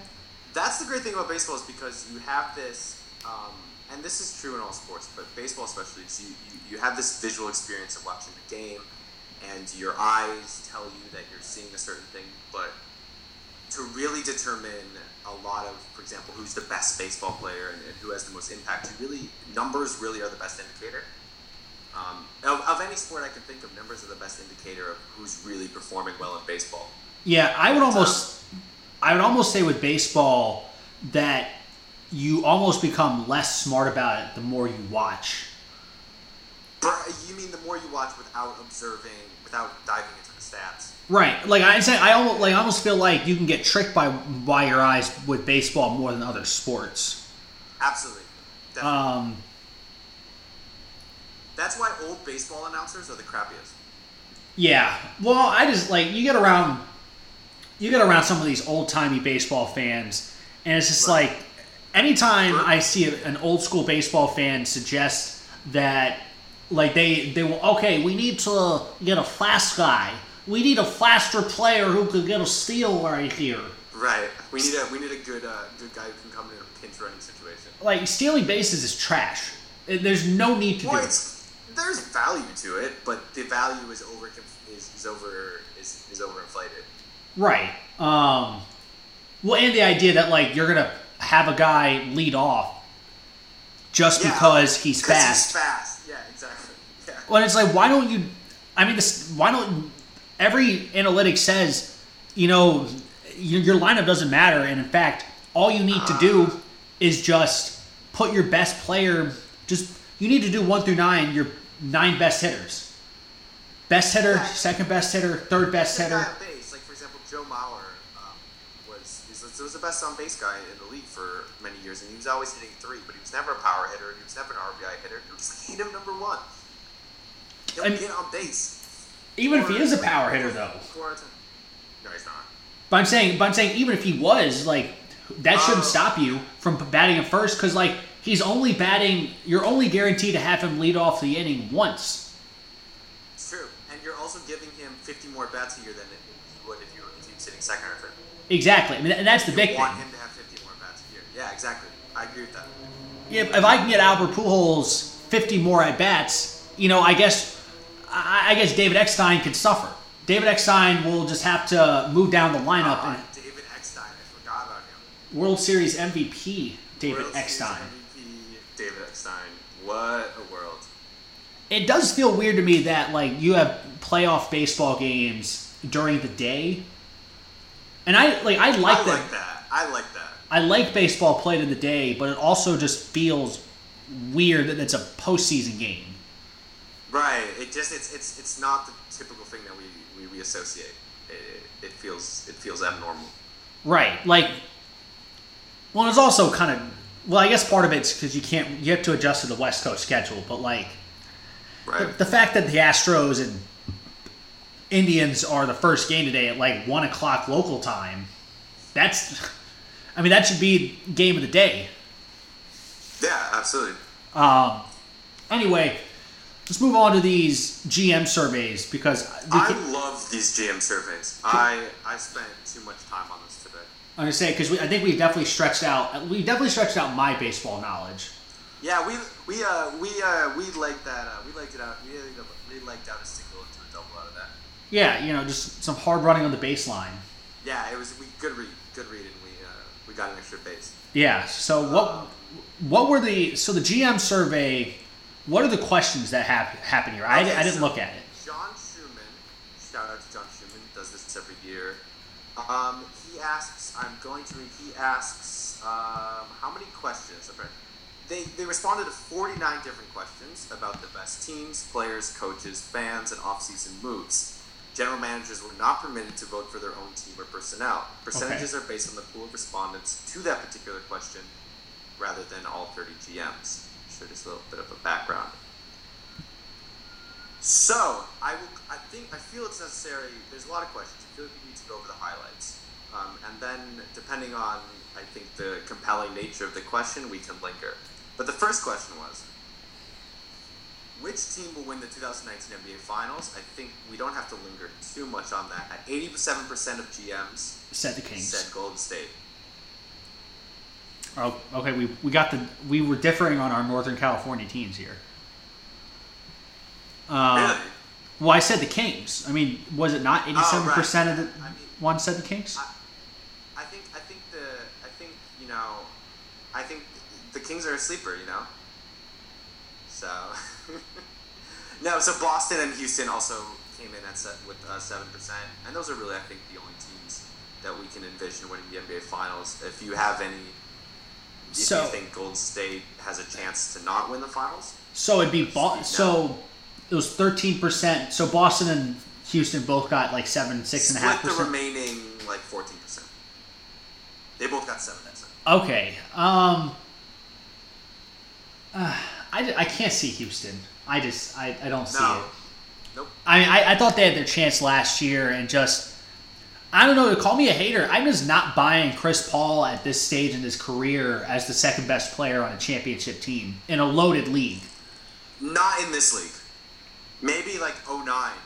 Yeah, maybe in the era when Dwight Howard can be the best player on a championship team. When Hedo Turkoglu is the third best player on a championship team.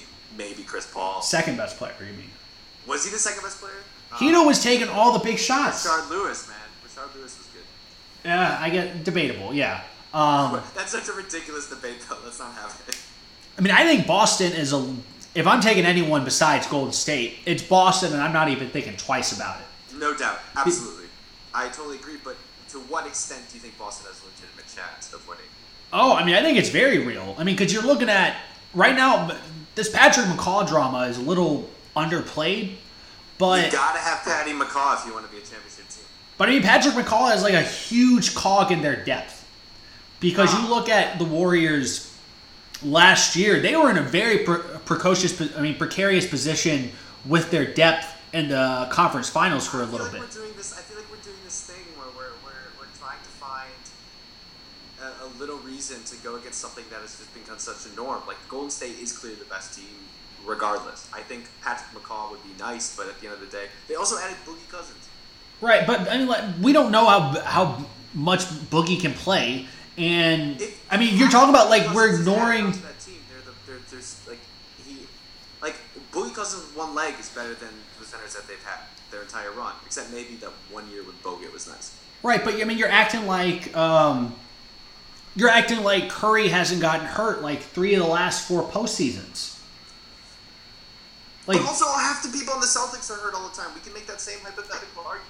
Right, but I'm saying that if the Warriors if Curry gets hurt again, then that's something we have to seriously consider. Yeah, but okay. And I think the Celtics depth is just so freaking absurd. We're taking the same team from last year. If you took all the same players from last year and moved it to this year, they're going to take a step up because you expect Tatum and you expect Brown to improve year over year. But then you're taking Terry Rozier and you're making him a backup point guard behind Kyrie Irving. Hey, arguably, and Marcus Smart is a pretty damn good rotation player. Marcus Smart. Marcus Smart, yes. I mean, Kyrie, outside of Steph, is the second best scoring point guard in the league. And then you're adding Gordon Hayward on top of that too. I mean, that rotation is ridiculous. Not according to NBA GMs, he's not. Yeah, I'm thinking if it's not Golden State or Boston, I guess you got to go Houston. But part of me wants to say Toronto. Yes, I think if Toronto adds another really significant player, they're an interesting. I would actually vote them ahead of Houston. Because I think that their ascent to the finals will be clear. I think Houston just absolutely has to go through Golden State, and also I think there are several teams in the West this year, and I think Utah is one of them that could actually knock them out. Right. Houston, not Golden State. Right. Maybe the Pelicans could. Maybe the Pelicans, right? So there are, and I think in the East, I think Philly's gonna be really good, but I don't consider Philly a contender. So no, at this juncture, not quite on Philly as a contender unless like Simmons becomes like a good 3-point shooter, which is just not going to happen. Unless he's LeBron James. Right. Well, and there's also I think the Lakers would have to be one of the 4 or 5 teams I would pick to win the title because you have LeBron. So I mean, it's interesting. So the Western Conference GMs had the Lakers coming in at the 5th seed. So they're behind like Golden State, Houston, Oklahoma City. Oklahoma City. I'm not. I don't think Oklahoma City's the 3rd seed. And then you have Utah as 4. Oh hell no! Hell no! I think Utah's great. I like Utah, but you're telling me that like you're taking Donovan Mitchell over LeBron? No, it's not about that. I really don't like the Lakers additions outside of LeBron. I mean, they're still like they're not that bad. No, but they're not. They're kind of awkward and like it's antithetical to everything we know about how you need to surround LeBron James. But isn't it also like the idea that like we keep talking about the idea for the past like decade or so has been all right, surround LeBron with shooters. Surround him with shooters. But what did he say last year? He kept talking about like he wanted someone else to handle the ball to take some pressure off of him, which is what he lost when they lost Kyrie Irving. And so now you got Lonzo, Rondo. I love that those rhyme, and I'm going to keep rhyming them all year. It's Lonzo, solid. Rondo, Stevenson, all those guys can handle the ball and take the pressure off of LeBron, and that makes him better. I don't think that they have enough. And I think look, we're arguing a minor point. Is Utah or the Lakers? But I really do. I really want to. I believe in the structure that Utah has. I think chemistry matters. Utah maybe has the best chemistry, and I really think that their construction of their team is great. And I think that again, this is a presumption that Donovan Mitchell takes a leap. Obviously, so if Donovan Mitchell doesn't take a leap, obviously the Lakers are a better team. I just don't know how much of a leap he has to make. And that's a fair point. That's actually an opinion that many NBA people seem to be having. That yes, Donovan Mitchell's great, but what is his ceiling? Right. I mean, I don't. How many more leaps does he have? I mean, and let's just be real about it. I mean, if all he is what he is right now, that's a great player to have. That's awesome. You would love to have that player. Yeah, absolutely. But I don't love having Joe Ingles as my 3rd best player. Maybe 4. How dare you? Or is Derek Favors still on there? Yes. So Favors would be. How dare you slander Joe Ingles? Sorry, Joe Ingles. Joe Ingles is great. No, I get that. I think that's fair. But I think we can all agree that the Warriors are the heavy favorites. Yeah, I mean, if everything hits, like if Boogie hits, no injuries, this could be the best team. Boogie hits, that thing's over. I mean, if Boogie hits, like they could be the best team of all time. Because that pick and roll thing, the big bugaboo for them was this pick and roll when you'd have a guy popping to the top of the key and you were giving the ball to Celso Pachulia, but now you're giving the ball to Boogie Cousins. Right, Boogie can actually kind of shoot that he showed us in New Orleans. Can score. Yeah, and not even that. He's a great face first player, and he's not only a good low post back to the basket player, but he's also a good face up player. Right. And he's a nightmare when it comes to pick and roll. And for a team that was already had a Curry Durant pick and roll combination, imagine a Curry or a Durant and Boogie pick and roll. It's ridiculous. Right. I'm not going to bat. I wasn't joking when I talked about those injury concerns, though. I mean, it's legit. I do, but if we're going to talk about that, we have to be fair and talk about Boston's injury concerns, right? Which I think are just as relevant. They're not just as relevant because Gordon Hayward is not as liable to get hurt as Andre Iguodala is. Kyrie Irving, unless you don't think Kyrie's that essential. I don't think Kyrie is as essential as Steph Curry is. I'm not going to say that. But I mean, we're talking about like we have to. I mean, we're projecting Boogie being healthy after an injury that historically. Honestly, I don't. Even if Boogie's not healthy, even if Boogie wasn't even on the team, I'd still say they are the heavy favorites. Right. So they are regardless. But I mean, we're like it's not that crazy to think they could end up with a rotation of like 6 guys in the playoffs if like Curry and Iguodala get hurt again and Boogie doesn't come back. Sure. Okay, so if all those guys get hurt, what's something to monitor? it's something to monitor. But as we stand right now, I'm aggressively in the camp of Golden State. Okay. Reed Foster, who will win the 2018-2019 MVP? MVP. Yeah. I'm gonna go Giannis Antetokounmpo. By the way, I'm going to ask you these questions, and then you will give me the answer, and then I will give you the NBA survey's answer. Okay, I'm going to say, Giannis Antetokounmpo. He shot, I think he shot 30% from three last year. His shot in the preseason looks very smooth, and I think... Giannis has been in the weight room, too. Been in the weight room, and I love Mike Budenholzer as a coach. And they went from straight garbage, just absolutely nothing with Jason Kidd, and then Joe Prunty, who ironically, Joe Prunty is so unmemorable. He's extremely memorable. Yeah, he's yep. And Jason Kidd was a great player, bad coach. So the 2019 MVP, according to the GM. Number 2, Anthony Davis. By the way, I want to get that in. Yes, give me your top 3. So Giannis, Anthony Davis, 1-2. I feel very good about those two as 1-2. And then number three, I'm going with, you waiting for this? You ready for this? I'm going with Kyrie Irving. Nice. I like it.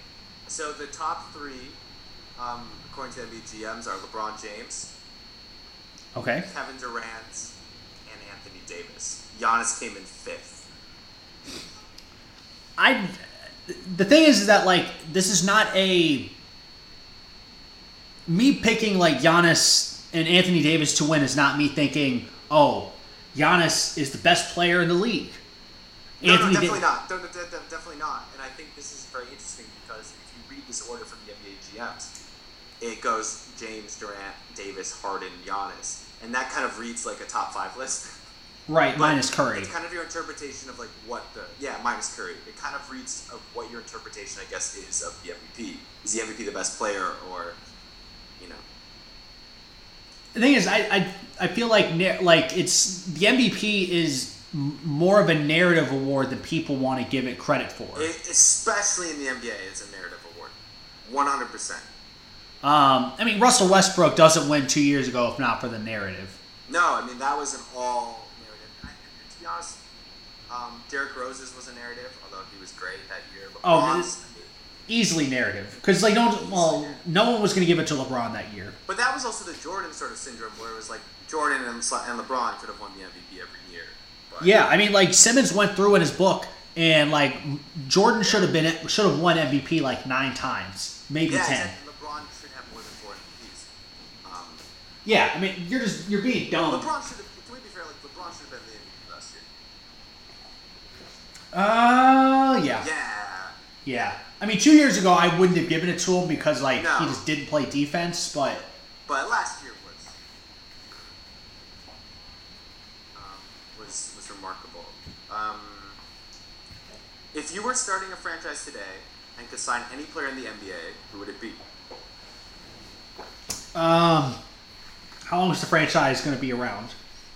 We're assuming for a long time. Let's just assume, at least a decade. Okay. Giannis Antetokounmpo. Yeah. Anthony Davis 2.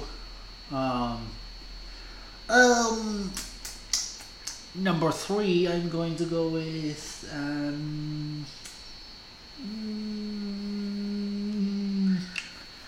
Oh man. Going to lean Jason Tatum. Wow. Okay. So the first 2, you agree with the NBA GMs. The third was KD. Number 4, LeBron James. 5, Steph Curry. 6, Joel Embiid. I do have to make a note that last year Karl Anthony Towns was overwhelming favorites, and now is not even receiving a vote. Yeah, well. So that's all the sort of depressing Timberwolves content I think we have for today. Right. Well, I mean, let's just face it. It was revealed last year that Karl Anthony Towns is a little bitch boy.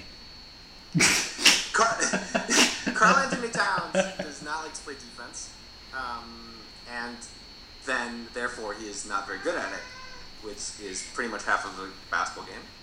Most, yeah. And, sort of impacts.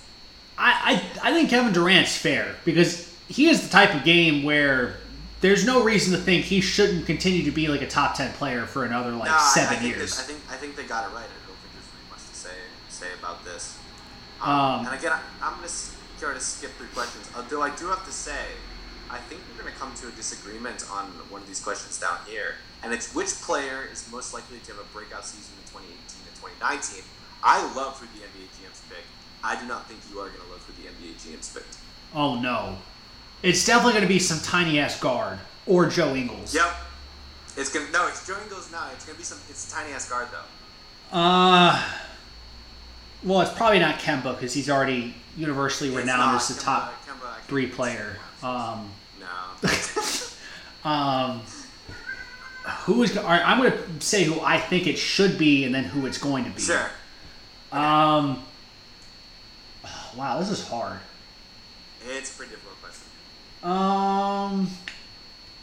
You know who I think is going to emerge this year is I think that OG Anunoby playing alongside Kawhi is going to emerge. He didn't even get a vote, man.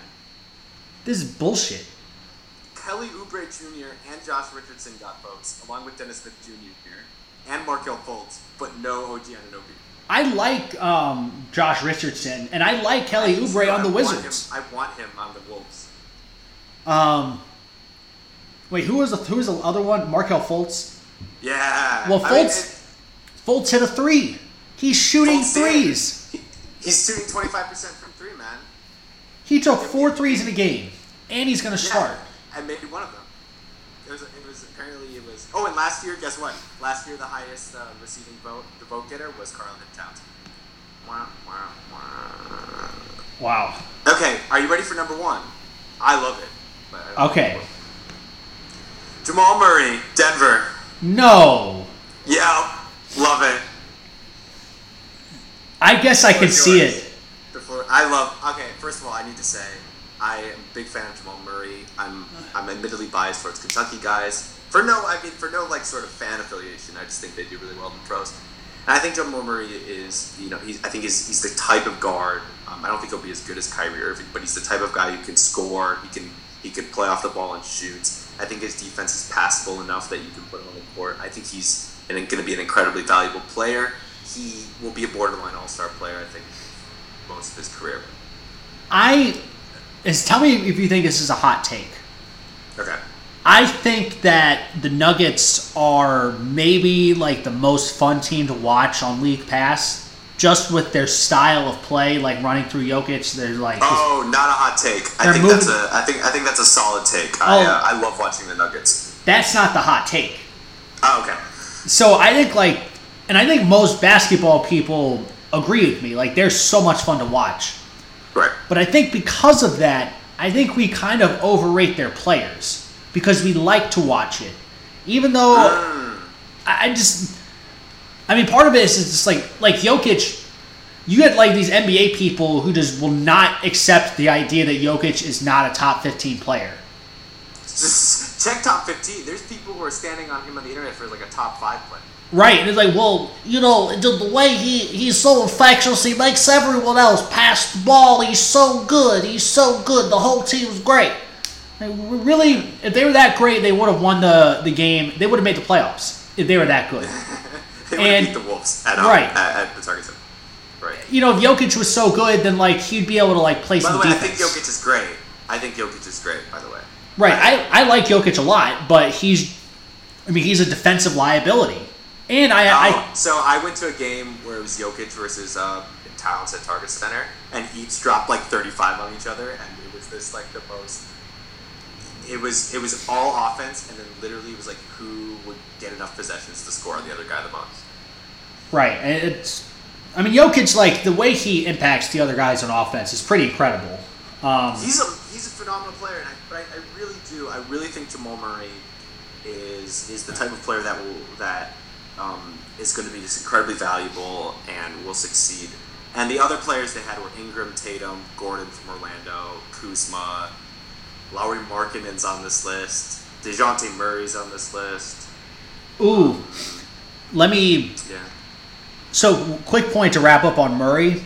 I think, the reason why I can see this being the reason why I can see that answer being right is because I don't think Jokic can be a go-to scorer late on a consistent basis. And I think the Nuggets ultimately are going to want Murray to be their go-to guy down the stretch.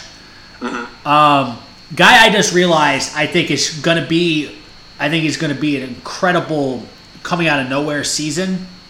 Julius Randle playing next to Anthony Davis. I think that's a perfect fit. And the fact that they got him for so little, I think he's going to want to prove himself. Right. I mean, it's either like a 1 or 2 year deal. So like, it's a 2-year, $18 million deal. Okay, yeah. So he's going to want to prove himself so he can get himself back on the market and make a lot of money because this is a big opportunity. Yeah, absolutely. And I think 2 years is about the window you have with Anthony Davis anyway. I couldn't see him signing a 4-year deal. I don't see why anyone would sign a 4-year deal with New Orleans. Right. Unless they just offered you an absurd amount of money. But 2 years, yeah, I think that's a good. That's good. It's not on the radar one. Tatum, obviously, that's the guy. I mean, Tatum's going to be incredible. I'm trying to think of an under the radar one.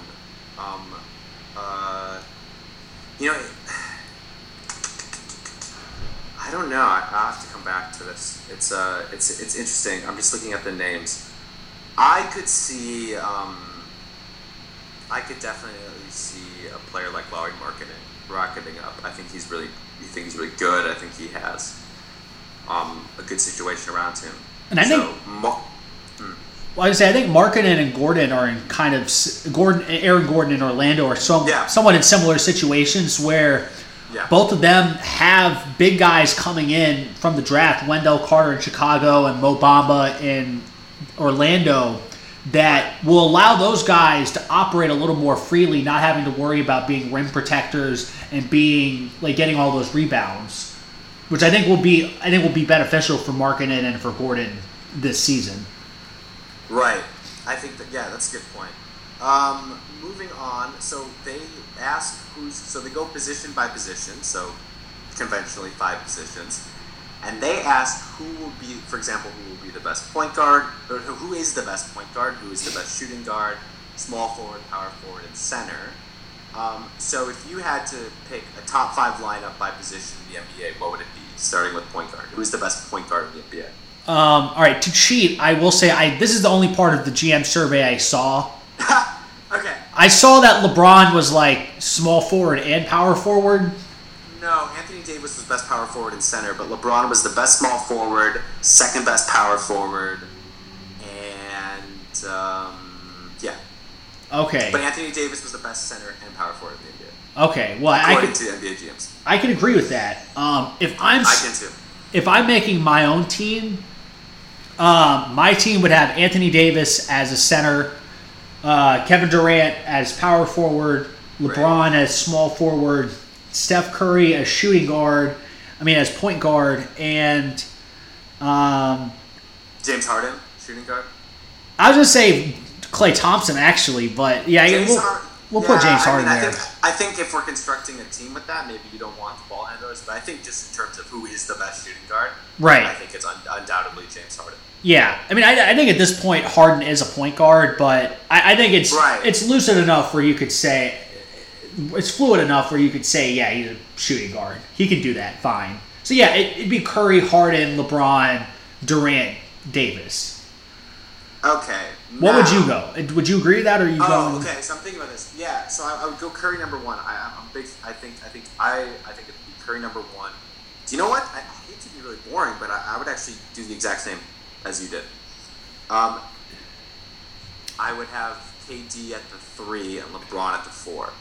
Oh. Okay. I'd flip it. Just because of the muscle?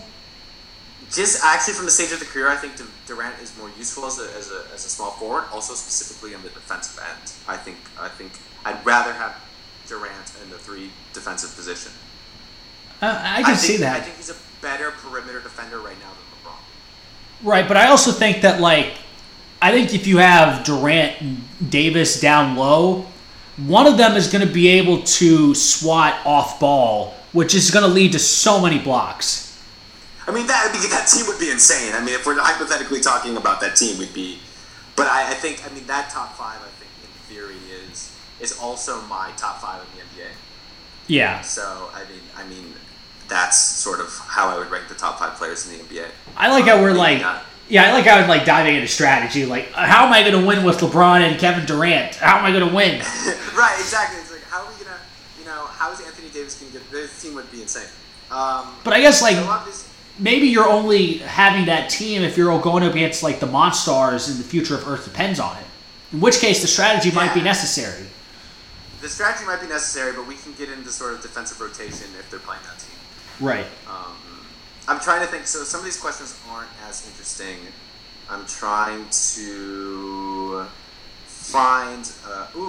I kind of like this question. Hold on. Let me go back to it. Which team will be the most improved in 2018, 2019? I think this is kind of. Maybe this is actually an easy question. Let me look at the standings. I mean, the answer is probably the Lakers. It's the Lakers. I mean, 80% said the Lakers. Last year, 70% said the Timberwolves. Yeah, so I mean, the Timberwolves were very improved. Let me check this. That's true. They were. That's true. Hold on. I'm checking these standings because I got a bold take. Yes. I also have a bold take too. Okay. I think the answer. I think the team that's going to conference. I have a bold take. For each conference, you have one. Yeah, I mean they're not. I wouldn't say they're piping hot takes, but they're warm. Okay. All right. My lukewarm take is that I think that in line with my MVP pick, the Milwaukee Bucks win more than 55 games after winning 44. Okay, that take would burn you if you tried to take it out of the oven. 44 wins last year. I think Budenholzer, I think they win 55 next year. They're too talented not to. And I think the East is not as deep as it was last year. Okay. And that's like an 8 out of 10 hot take. Well, 55 wins is a hot take. Okay, so it's hotter than I thought it was, which is good. It's pretty hot. I mean, I think Milwaukee could be anywhere from the 3 or 4 seed, but I don't. 55 wins is. I think next year the East. I think this year the East is just very top heavy, because I think it's top four. Right, like I think Toronto, Boston, Philly, Milwaukee, and everyone else. Indiana's going to be pretty good. Maybe Washington. You have like Indiana, Miami, Washington, all in that like 42 to 47 win range. 55 is just a lot of games. Right. I think they're going to... It's maybe not an 8 out of 10. It's definitely a solid 7. I just think they're going to have a lot of wins feasting on like the Detroits, the Charlottes, the New Yorks, the Brooklyns, Chicago, Orlando, Atlanta. A lot of wins. There's a lot of bad teams in the East. And we saw very on brand. And my other hot take is I think the Suns get to at least 34 wins. That is hotter take. I don't think the Suns are good at all. Wow. I don't see them winning over 30 games. I mean, I think Devin Booker's fine. I like him. I get him in theory. I don't think he provides much of an impact. I think Ayton could be pretty good. I think Trevor Ariza's nice, but he doesn't give you wins on a bad team. I see them winning like 27 games, 26 games. Is it because they still just don't have a point guard? They just are not good. They lack good NBA players. Yeah, I guess that's a problem. They're bad, and they're in a great conference. I think that Booker and I'm gonna go from 34 to 32. 32 wins. Okay. Still hot. I don't see them winning above 30. Again, they don't have good players on their team, and that's kind of important if you want to be good in the NBA. I think Michael Bridges is going to be a nice little player. Josh Jackson taking a step up. Okay. I will. I don't know. Next time I see you, you owe me a dinner if they win. If they, we'll bet on it. How about we'll do? I would bet a dinner on. All right. What's your team? What's your scorching take? Yes, these are good. Okay. Hot take number 1, it's not nearly as hot of a take. But I think that the Indiana Pacers will win 50 games. Ooh, that is scorching. That's not scorching. I don't see that to be a scorching hot take. I think they won 47 games last year. 48. 48? Come on, it's a 2-win improvement. And by the way, Miles Turner was out almost all of last year. Right. I think Miles Turner is going to be an improved player. I like Miles Turner, but I also just don't think that I still am not a huge fan of that lineup.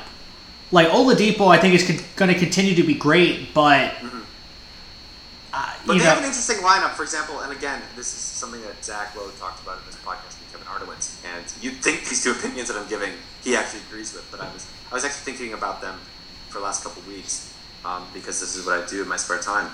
But look, I think they have a really interesting lineup where they sort of, and he mentions this, they can sort of go without a point guard. So they got Tyreek Evans, they have Oladipo, and they can run out these big guard lineups, and they can run out sort of like this really sort of switch heavy line. I think they can run out really unique lineups, and I think they can feast on these bottom teams. So I think your sort of argument with Milwaukee is they can accumulate wins against bottom feeding teams, and they play incredibly hard.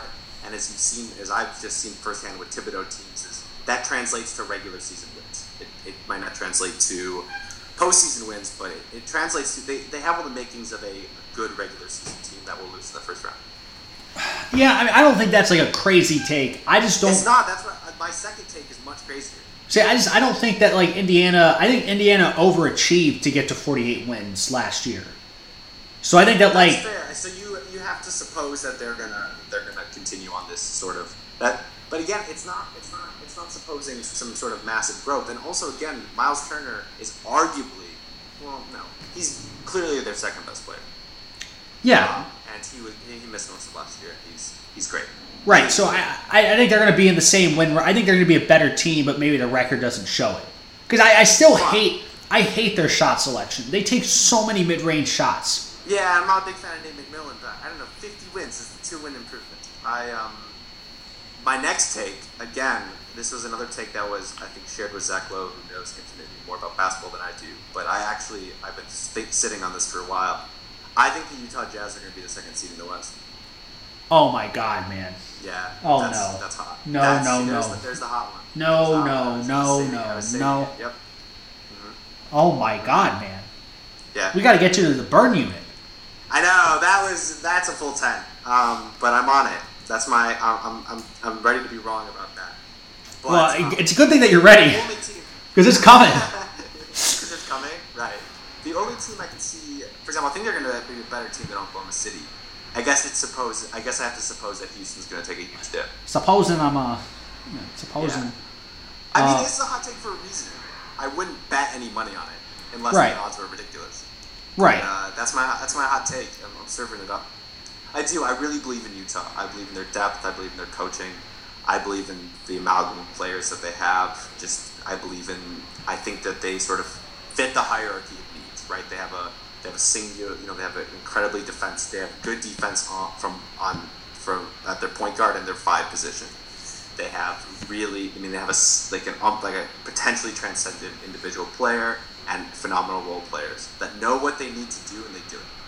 Yeah, I mean, what do you call it? Their numbers last year when Gobert came back for the second half of the season were unreal defensively, and you can't take that away. Also, their offense efficiency is quite impressive, and they have really good role players who can hit threes and play defense. Again, I don't know how they will do in the playoffs, but they have all the makings of a team that wins 55 games. Right? Is it? I feel like. Join me in this opinion. It's a hot take for sure. It's not as hot as now that I'm thinking about it because everything's going to be kind of clustered in the West. Yeah. They have all the makings of a team that probably doesn't make it to the Western Conference Finals, and I'm sure as hell not saying that. Right. They have a team that can win 55, maybe even 60 games. I'm trying to think about what jazz artists Utah compares to this year, since they are the Utah Jazz. Because I'm thinking their style is more like some chopped and screwed shit, but that's Houston, unfortunately. So it doesn't apply. Which I'm not the right person. The floor is yours on this. You're not jazz guy. I'm not an jazz guy. I just have no knowledge of it. No, it sounds like you're anti-jazz. Yeah, that's the take to come out with. Yeah, I mean they just. Yeah, I guess I just don't want. I don't think it's not crazy. not gonna rule it out as crazy because again, I think Houston's gonna take a notable step back. And I just don't believe Oklahoma City's going to be as good as people think they are. So who's left? Who's going to contend? Unless even the Lakers are going to be the second seed. I don't think Portland's going to be that great. No, I don't think San Antonio. I don't think Denver. So who's left? If Houston takes a step back, who's left? New Orleans, maybe. Let's look at this. I'm going to look at this Pelicans roster again to make sure I'm not crazy for suggesting this. But I don't see the Pelicans becoming a top 3 seed, do you? I mean, probably not, but I mean, do you think it's crazy that... I mean, I thought in the playoffs last year in the West, the Pelicans, I mean, they gave Golden State a run for their money. I thought the Pelicans were the third best team in the Western Conference playoffs last year. True. I mean, Utah gave Houston a pretty nice run, in fairness to them as well. But... I mean, I think New Orleans got a nice little roster next to Anthony Davis, and I like Alvin Gentry as a coach a lot. Jahlil Okafor, I think he already got hurt, so that kind of hurts my argument. Honestly, I wouldn't pick them to do that, but I don't think it's insane that New Orleans, after they figured some stuff out, building all around Anthony Davis, because they were better last year without Boogie as the second guy. Yep. But I don't see them as like a top 3 seed. I think they're anywhere from the 4 to 7 range. Right. I think that all those. I think like Houston, OKC, Utah, Lakers, Pelicans are all in that like 50 to 60 win range, and probably closer to like the more like 50 to like 56 win range. Yeah, I'm trying to find another compelling question for you. There's who will be the rookie of the year, blah blah blah. Interesting question. Who do you think the best coach in the NBA is? I mean, is it really that hard? I mean, the only difficulty is like, are you like a Popovich guy or like a Brad Stevens guy? Yeah, those are the 2 top coaches. It was Stevens number 1. See, I feel like we're going a little. I don't think that's fair to Popovich. It's not. I mean, what did he do last year to warrant? I mean, what? I mean, it's not that compelling of a question because it's a really really difficult question to I guess answer. But well, I mean, also like at a certain point, everyone last year was praising how talented Boston's roster was, and I think those are valid. It was valid praise.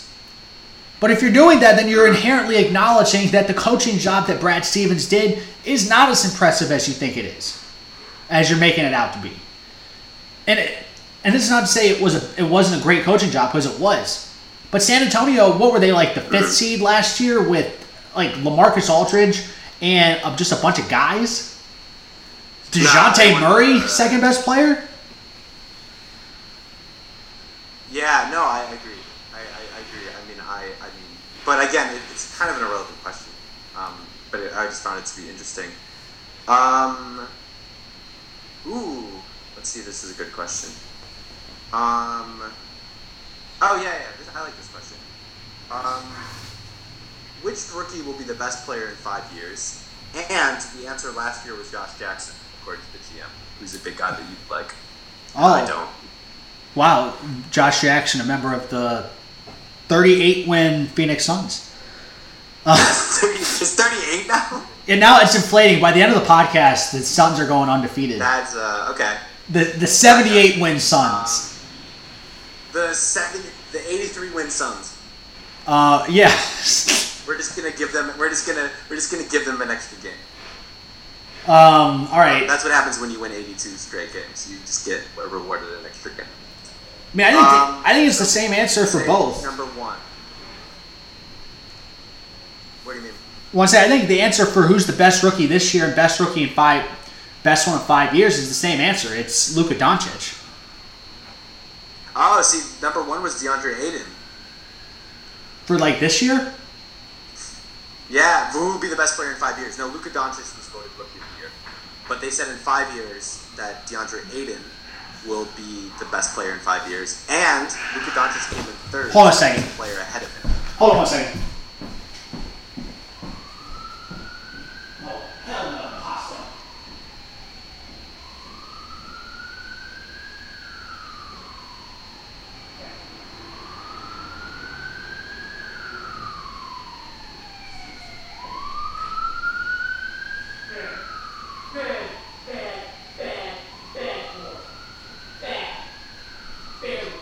Reed, this is A+ content.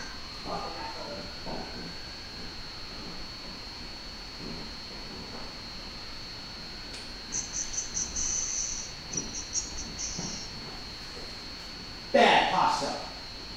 Stay. You're not coming in here. Nope. You're not coming past this area, pasta. You're being a fucking asshole.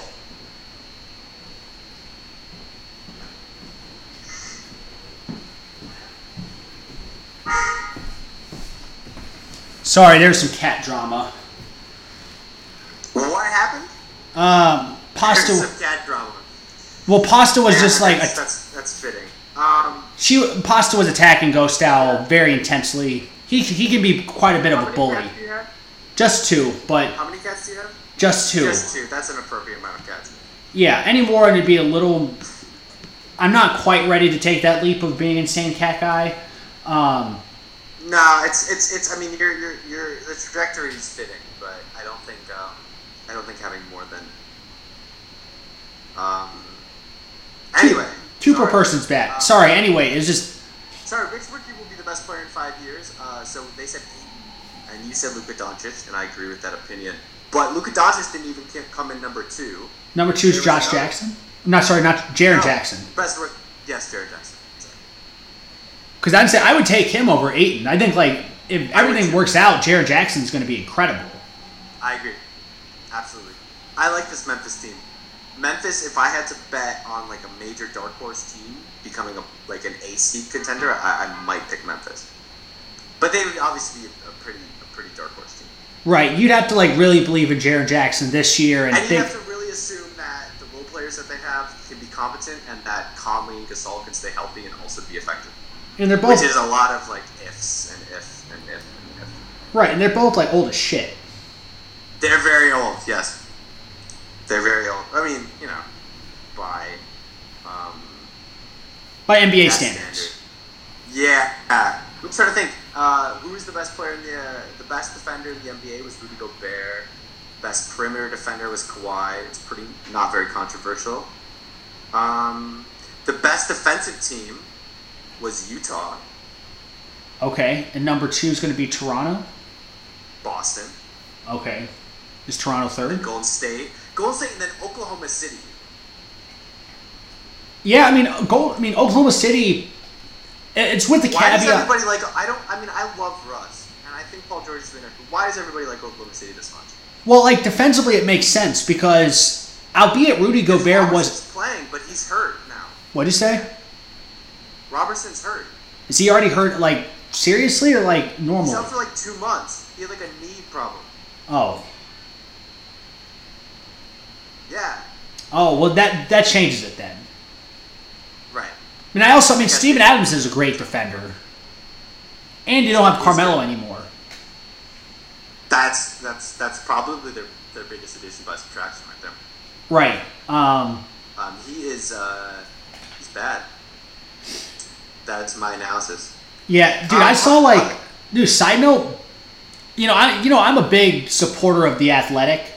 Are you working? Are you here to announce that you're going to be hired by The Athletic? Yeah, no, unfortunately not. That'd be nice. Yeah, I mean, I wore my Athletic little jacket today that I won for. You have an Athletic jacket? Well, I finished second in one of their World Cup brackets, and so I won a prize tag.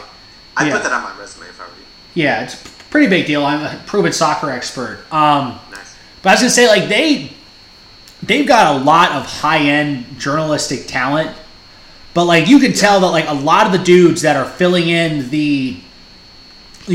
out the team beats because they want to have someone who's like like a beat writer for every single team in the NBA, NFL, all that, like by this season, and you could tell that like they had to cut some corners. Like yesterday, I saw Matt Moore, Hardwood Paroxysm. Shout out Matt Moore. Yeah, great guy. Just someone like in terms of like just pushing NBA love. That guy is great. He like someone like on his staff, Worldwide Wob, wrote a piece basically just joking about like Carmelo Anthony having shitty shot selection again. Because like Carmelo took a long two in the preseason game, and then he like jokingly apologized to the Rockets bench right afterward. And so they wrote about it, and they're like, yeah, Carmelo's not gonna, well, once again he sucks at this stuff. And the new beat writer for the Rockets for The Athletic tweeted at Matt Moore and was like, really? We're doing this again? It's only preseason, bro. We're doing this again? And it's just like, Matt Moore's just like, dude, we've got like 15 years of evidence to support this is what Carmelo Anthony is. Yeah, and the thing is, it was okay when he was, one of the most prolific scorers, even though it wasn't. But now he's just, it's this thing you trend amongst our players who kind of cut corners, to use that expression, and we're still really effective. But now Carmelo is just like an ineffective, overweight by NBA standards. Right, and also like the league around him is changing. Your shitty shot selection didn't matter as much in 2008. Do you want Carmelo Anthony on your team? Well, if we're talking my team like the Charlotte Hornets, then absolutely. That's fair. We're not winning. You also had Dwight Howard last year. What was that like? Well, early on it was great because early on when you're watching it, you're seeing like Dwight Howard getting a lot of touches in the post and he's doing well. And you're like, wow, Dwight's the only guy that can do anything. This is great. Love Dwight. And then you slowly start to realize, the reason why no one else can do anything is because Dwight sucks ass. And I was saying you can only run the offense through Dwight. Like that dude is not about being an ancillary offensive player. And he ideally would just be a really great, like sort of like roll to the rim and dunk player, but he just never wants to do it. He'd be DeAndre Jordan, and he's got no interest in being DeAndre. I know, but that was the whole thing too with Stan Van Gundy. He can roll to the rim. He's like, no, I want to shoot left-handed hook shots. Oh, and Dwight is like very serious about shooting threes again. Oh God, he's so serious about this. He's hurt now, but if his back doesn't completely fall apart, I'm interested in watching that. He's on the Wizards, right? Yeah. Yeah, I don't know. I don't know, man. That's not good for them. Team. I'm talking about like him on that team. It's amazing. I mean, if I was a Wizard fan, I'd be slamming my head against the wall. I mean, can you imagine fucking John Wall and Dwight Howard on the same team? Like you were going to ruin the chemistry. Oh, it sounds horrible. They sound like two just incredibly insufferable people to work with. I mean, I was like this offseason, I was thinking about a lot of like trades that get Kemba Walker and like Michael Kidd-Gilchrist to the Wizards for John Wall. And why? Well, just because I thought maybe they'd want to move on from him or something. Or I was thinking why would you want John Wall? I was that. See, that's the thing. Is that I would tell my friends about this, and their responses weren't why would Washington give up John Wall for that? They were, why the fuck would you want John Wall? That's my question. Yeah. And I couldn't give you a real answer. I mean, I'd want John Wall, but not for $40 million. Right. I mean, John Wall. Shout out to John Wall making that money, but. Yeah, John Wall operates like a guy who is just so much better than he is. Yeah, he was great, but he's not anymore. He's like he's a very okay shooter. Great in transition, solid defender, good passer. John Wall would have been an incredible player to have in 1997. Yep. But not 2018. Man, even the mid-2000s. Yeah. But he's just like you cannot have the guy as the best player on your team to win a championship, and I don't think he can be anything other than the best player on the team. No, and Bradley Beal's your ticket if you're a fan. If you're a fan of the Wizards, if you want any hope, I mean, he's your only, because he fits the modern NBA. He's just a really nice player. Right, John Wall is the kind of guy who I think it would be awesome if he got included in like a package deal to Phoenix. The thing is, Phoenix would probably do that. Right. It's dumb, but they do it. Right. Well, anytime you're going into the trade machine and you're trading a superstar, ultimately you're trying, like, anytime you're going to the trade machine, you've got to, like, include a stupid team. You have to include the Kings or the Suns. The Kings or the Suns are in every trade. Yep, every trade. Yep, it's a pro tip out there for you. And I'm trying to think. The Clippers used to be in it. Not so much anymore. They're smart enough now. All right, any more fun GM survey questions? No, not really. I'm trying to think. I'm just looking at it. Which team is the most fun to watch? Golden State. I kind of agree with that. Which player is the most athletic? Russell Westbrook got 50% of the vote. Yeah, that's fair. Who's the best pure shooter? Stephen Curry. How do they even question? That's like he's the greatest shooter ever. LeBron is unquestionably the best passer. Which bench player makes the biggest impact? Lou Williams. Well, couldn't you say like Ben Simmons is the best passer? Where did Ben Simmons come in this? He was fourth with Rondo. Who is second? Chris Paul. Oh yeah, Chris Paul's pretty good. Yeah, he's pretty good. Which player is the best leader? LeBron James. Yeah. Al Horford is number 4. Jonathan Haslam also received the vote. Kemba Walker also received the vote. Kemba. Nice. Most versatile player, LeBron. Best basketball IQ, LeBron. Which player would you want taking a shot with the game on the line? This is inferior. Kevin Durant, number 1. Steph Curry, number 2. LeBron, number 3. Guys, I hate this. I want LeBron. Yeah. I hate this thing. It's because it's not based on any fact, and it's annoying that GMs fall for this. It's not based on any fact. Well, doesn't Durant shoot a higher percentage than LeBron?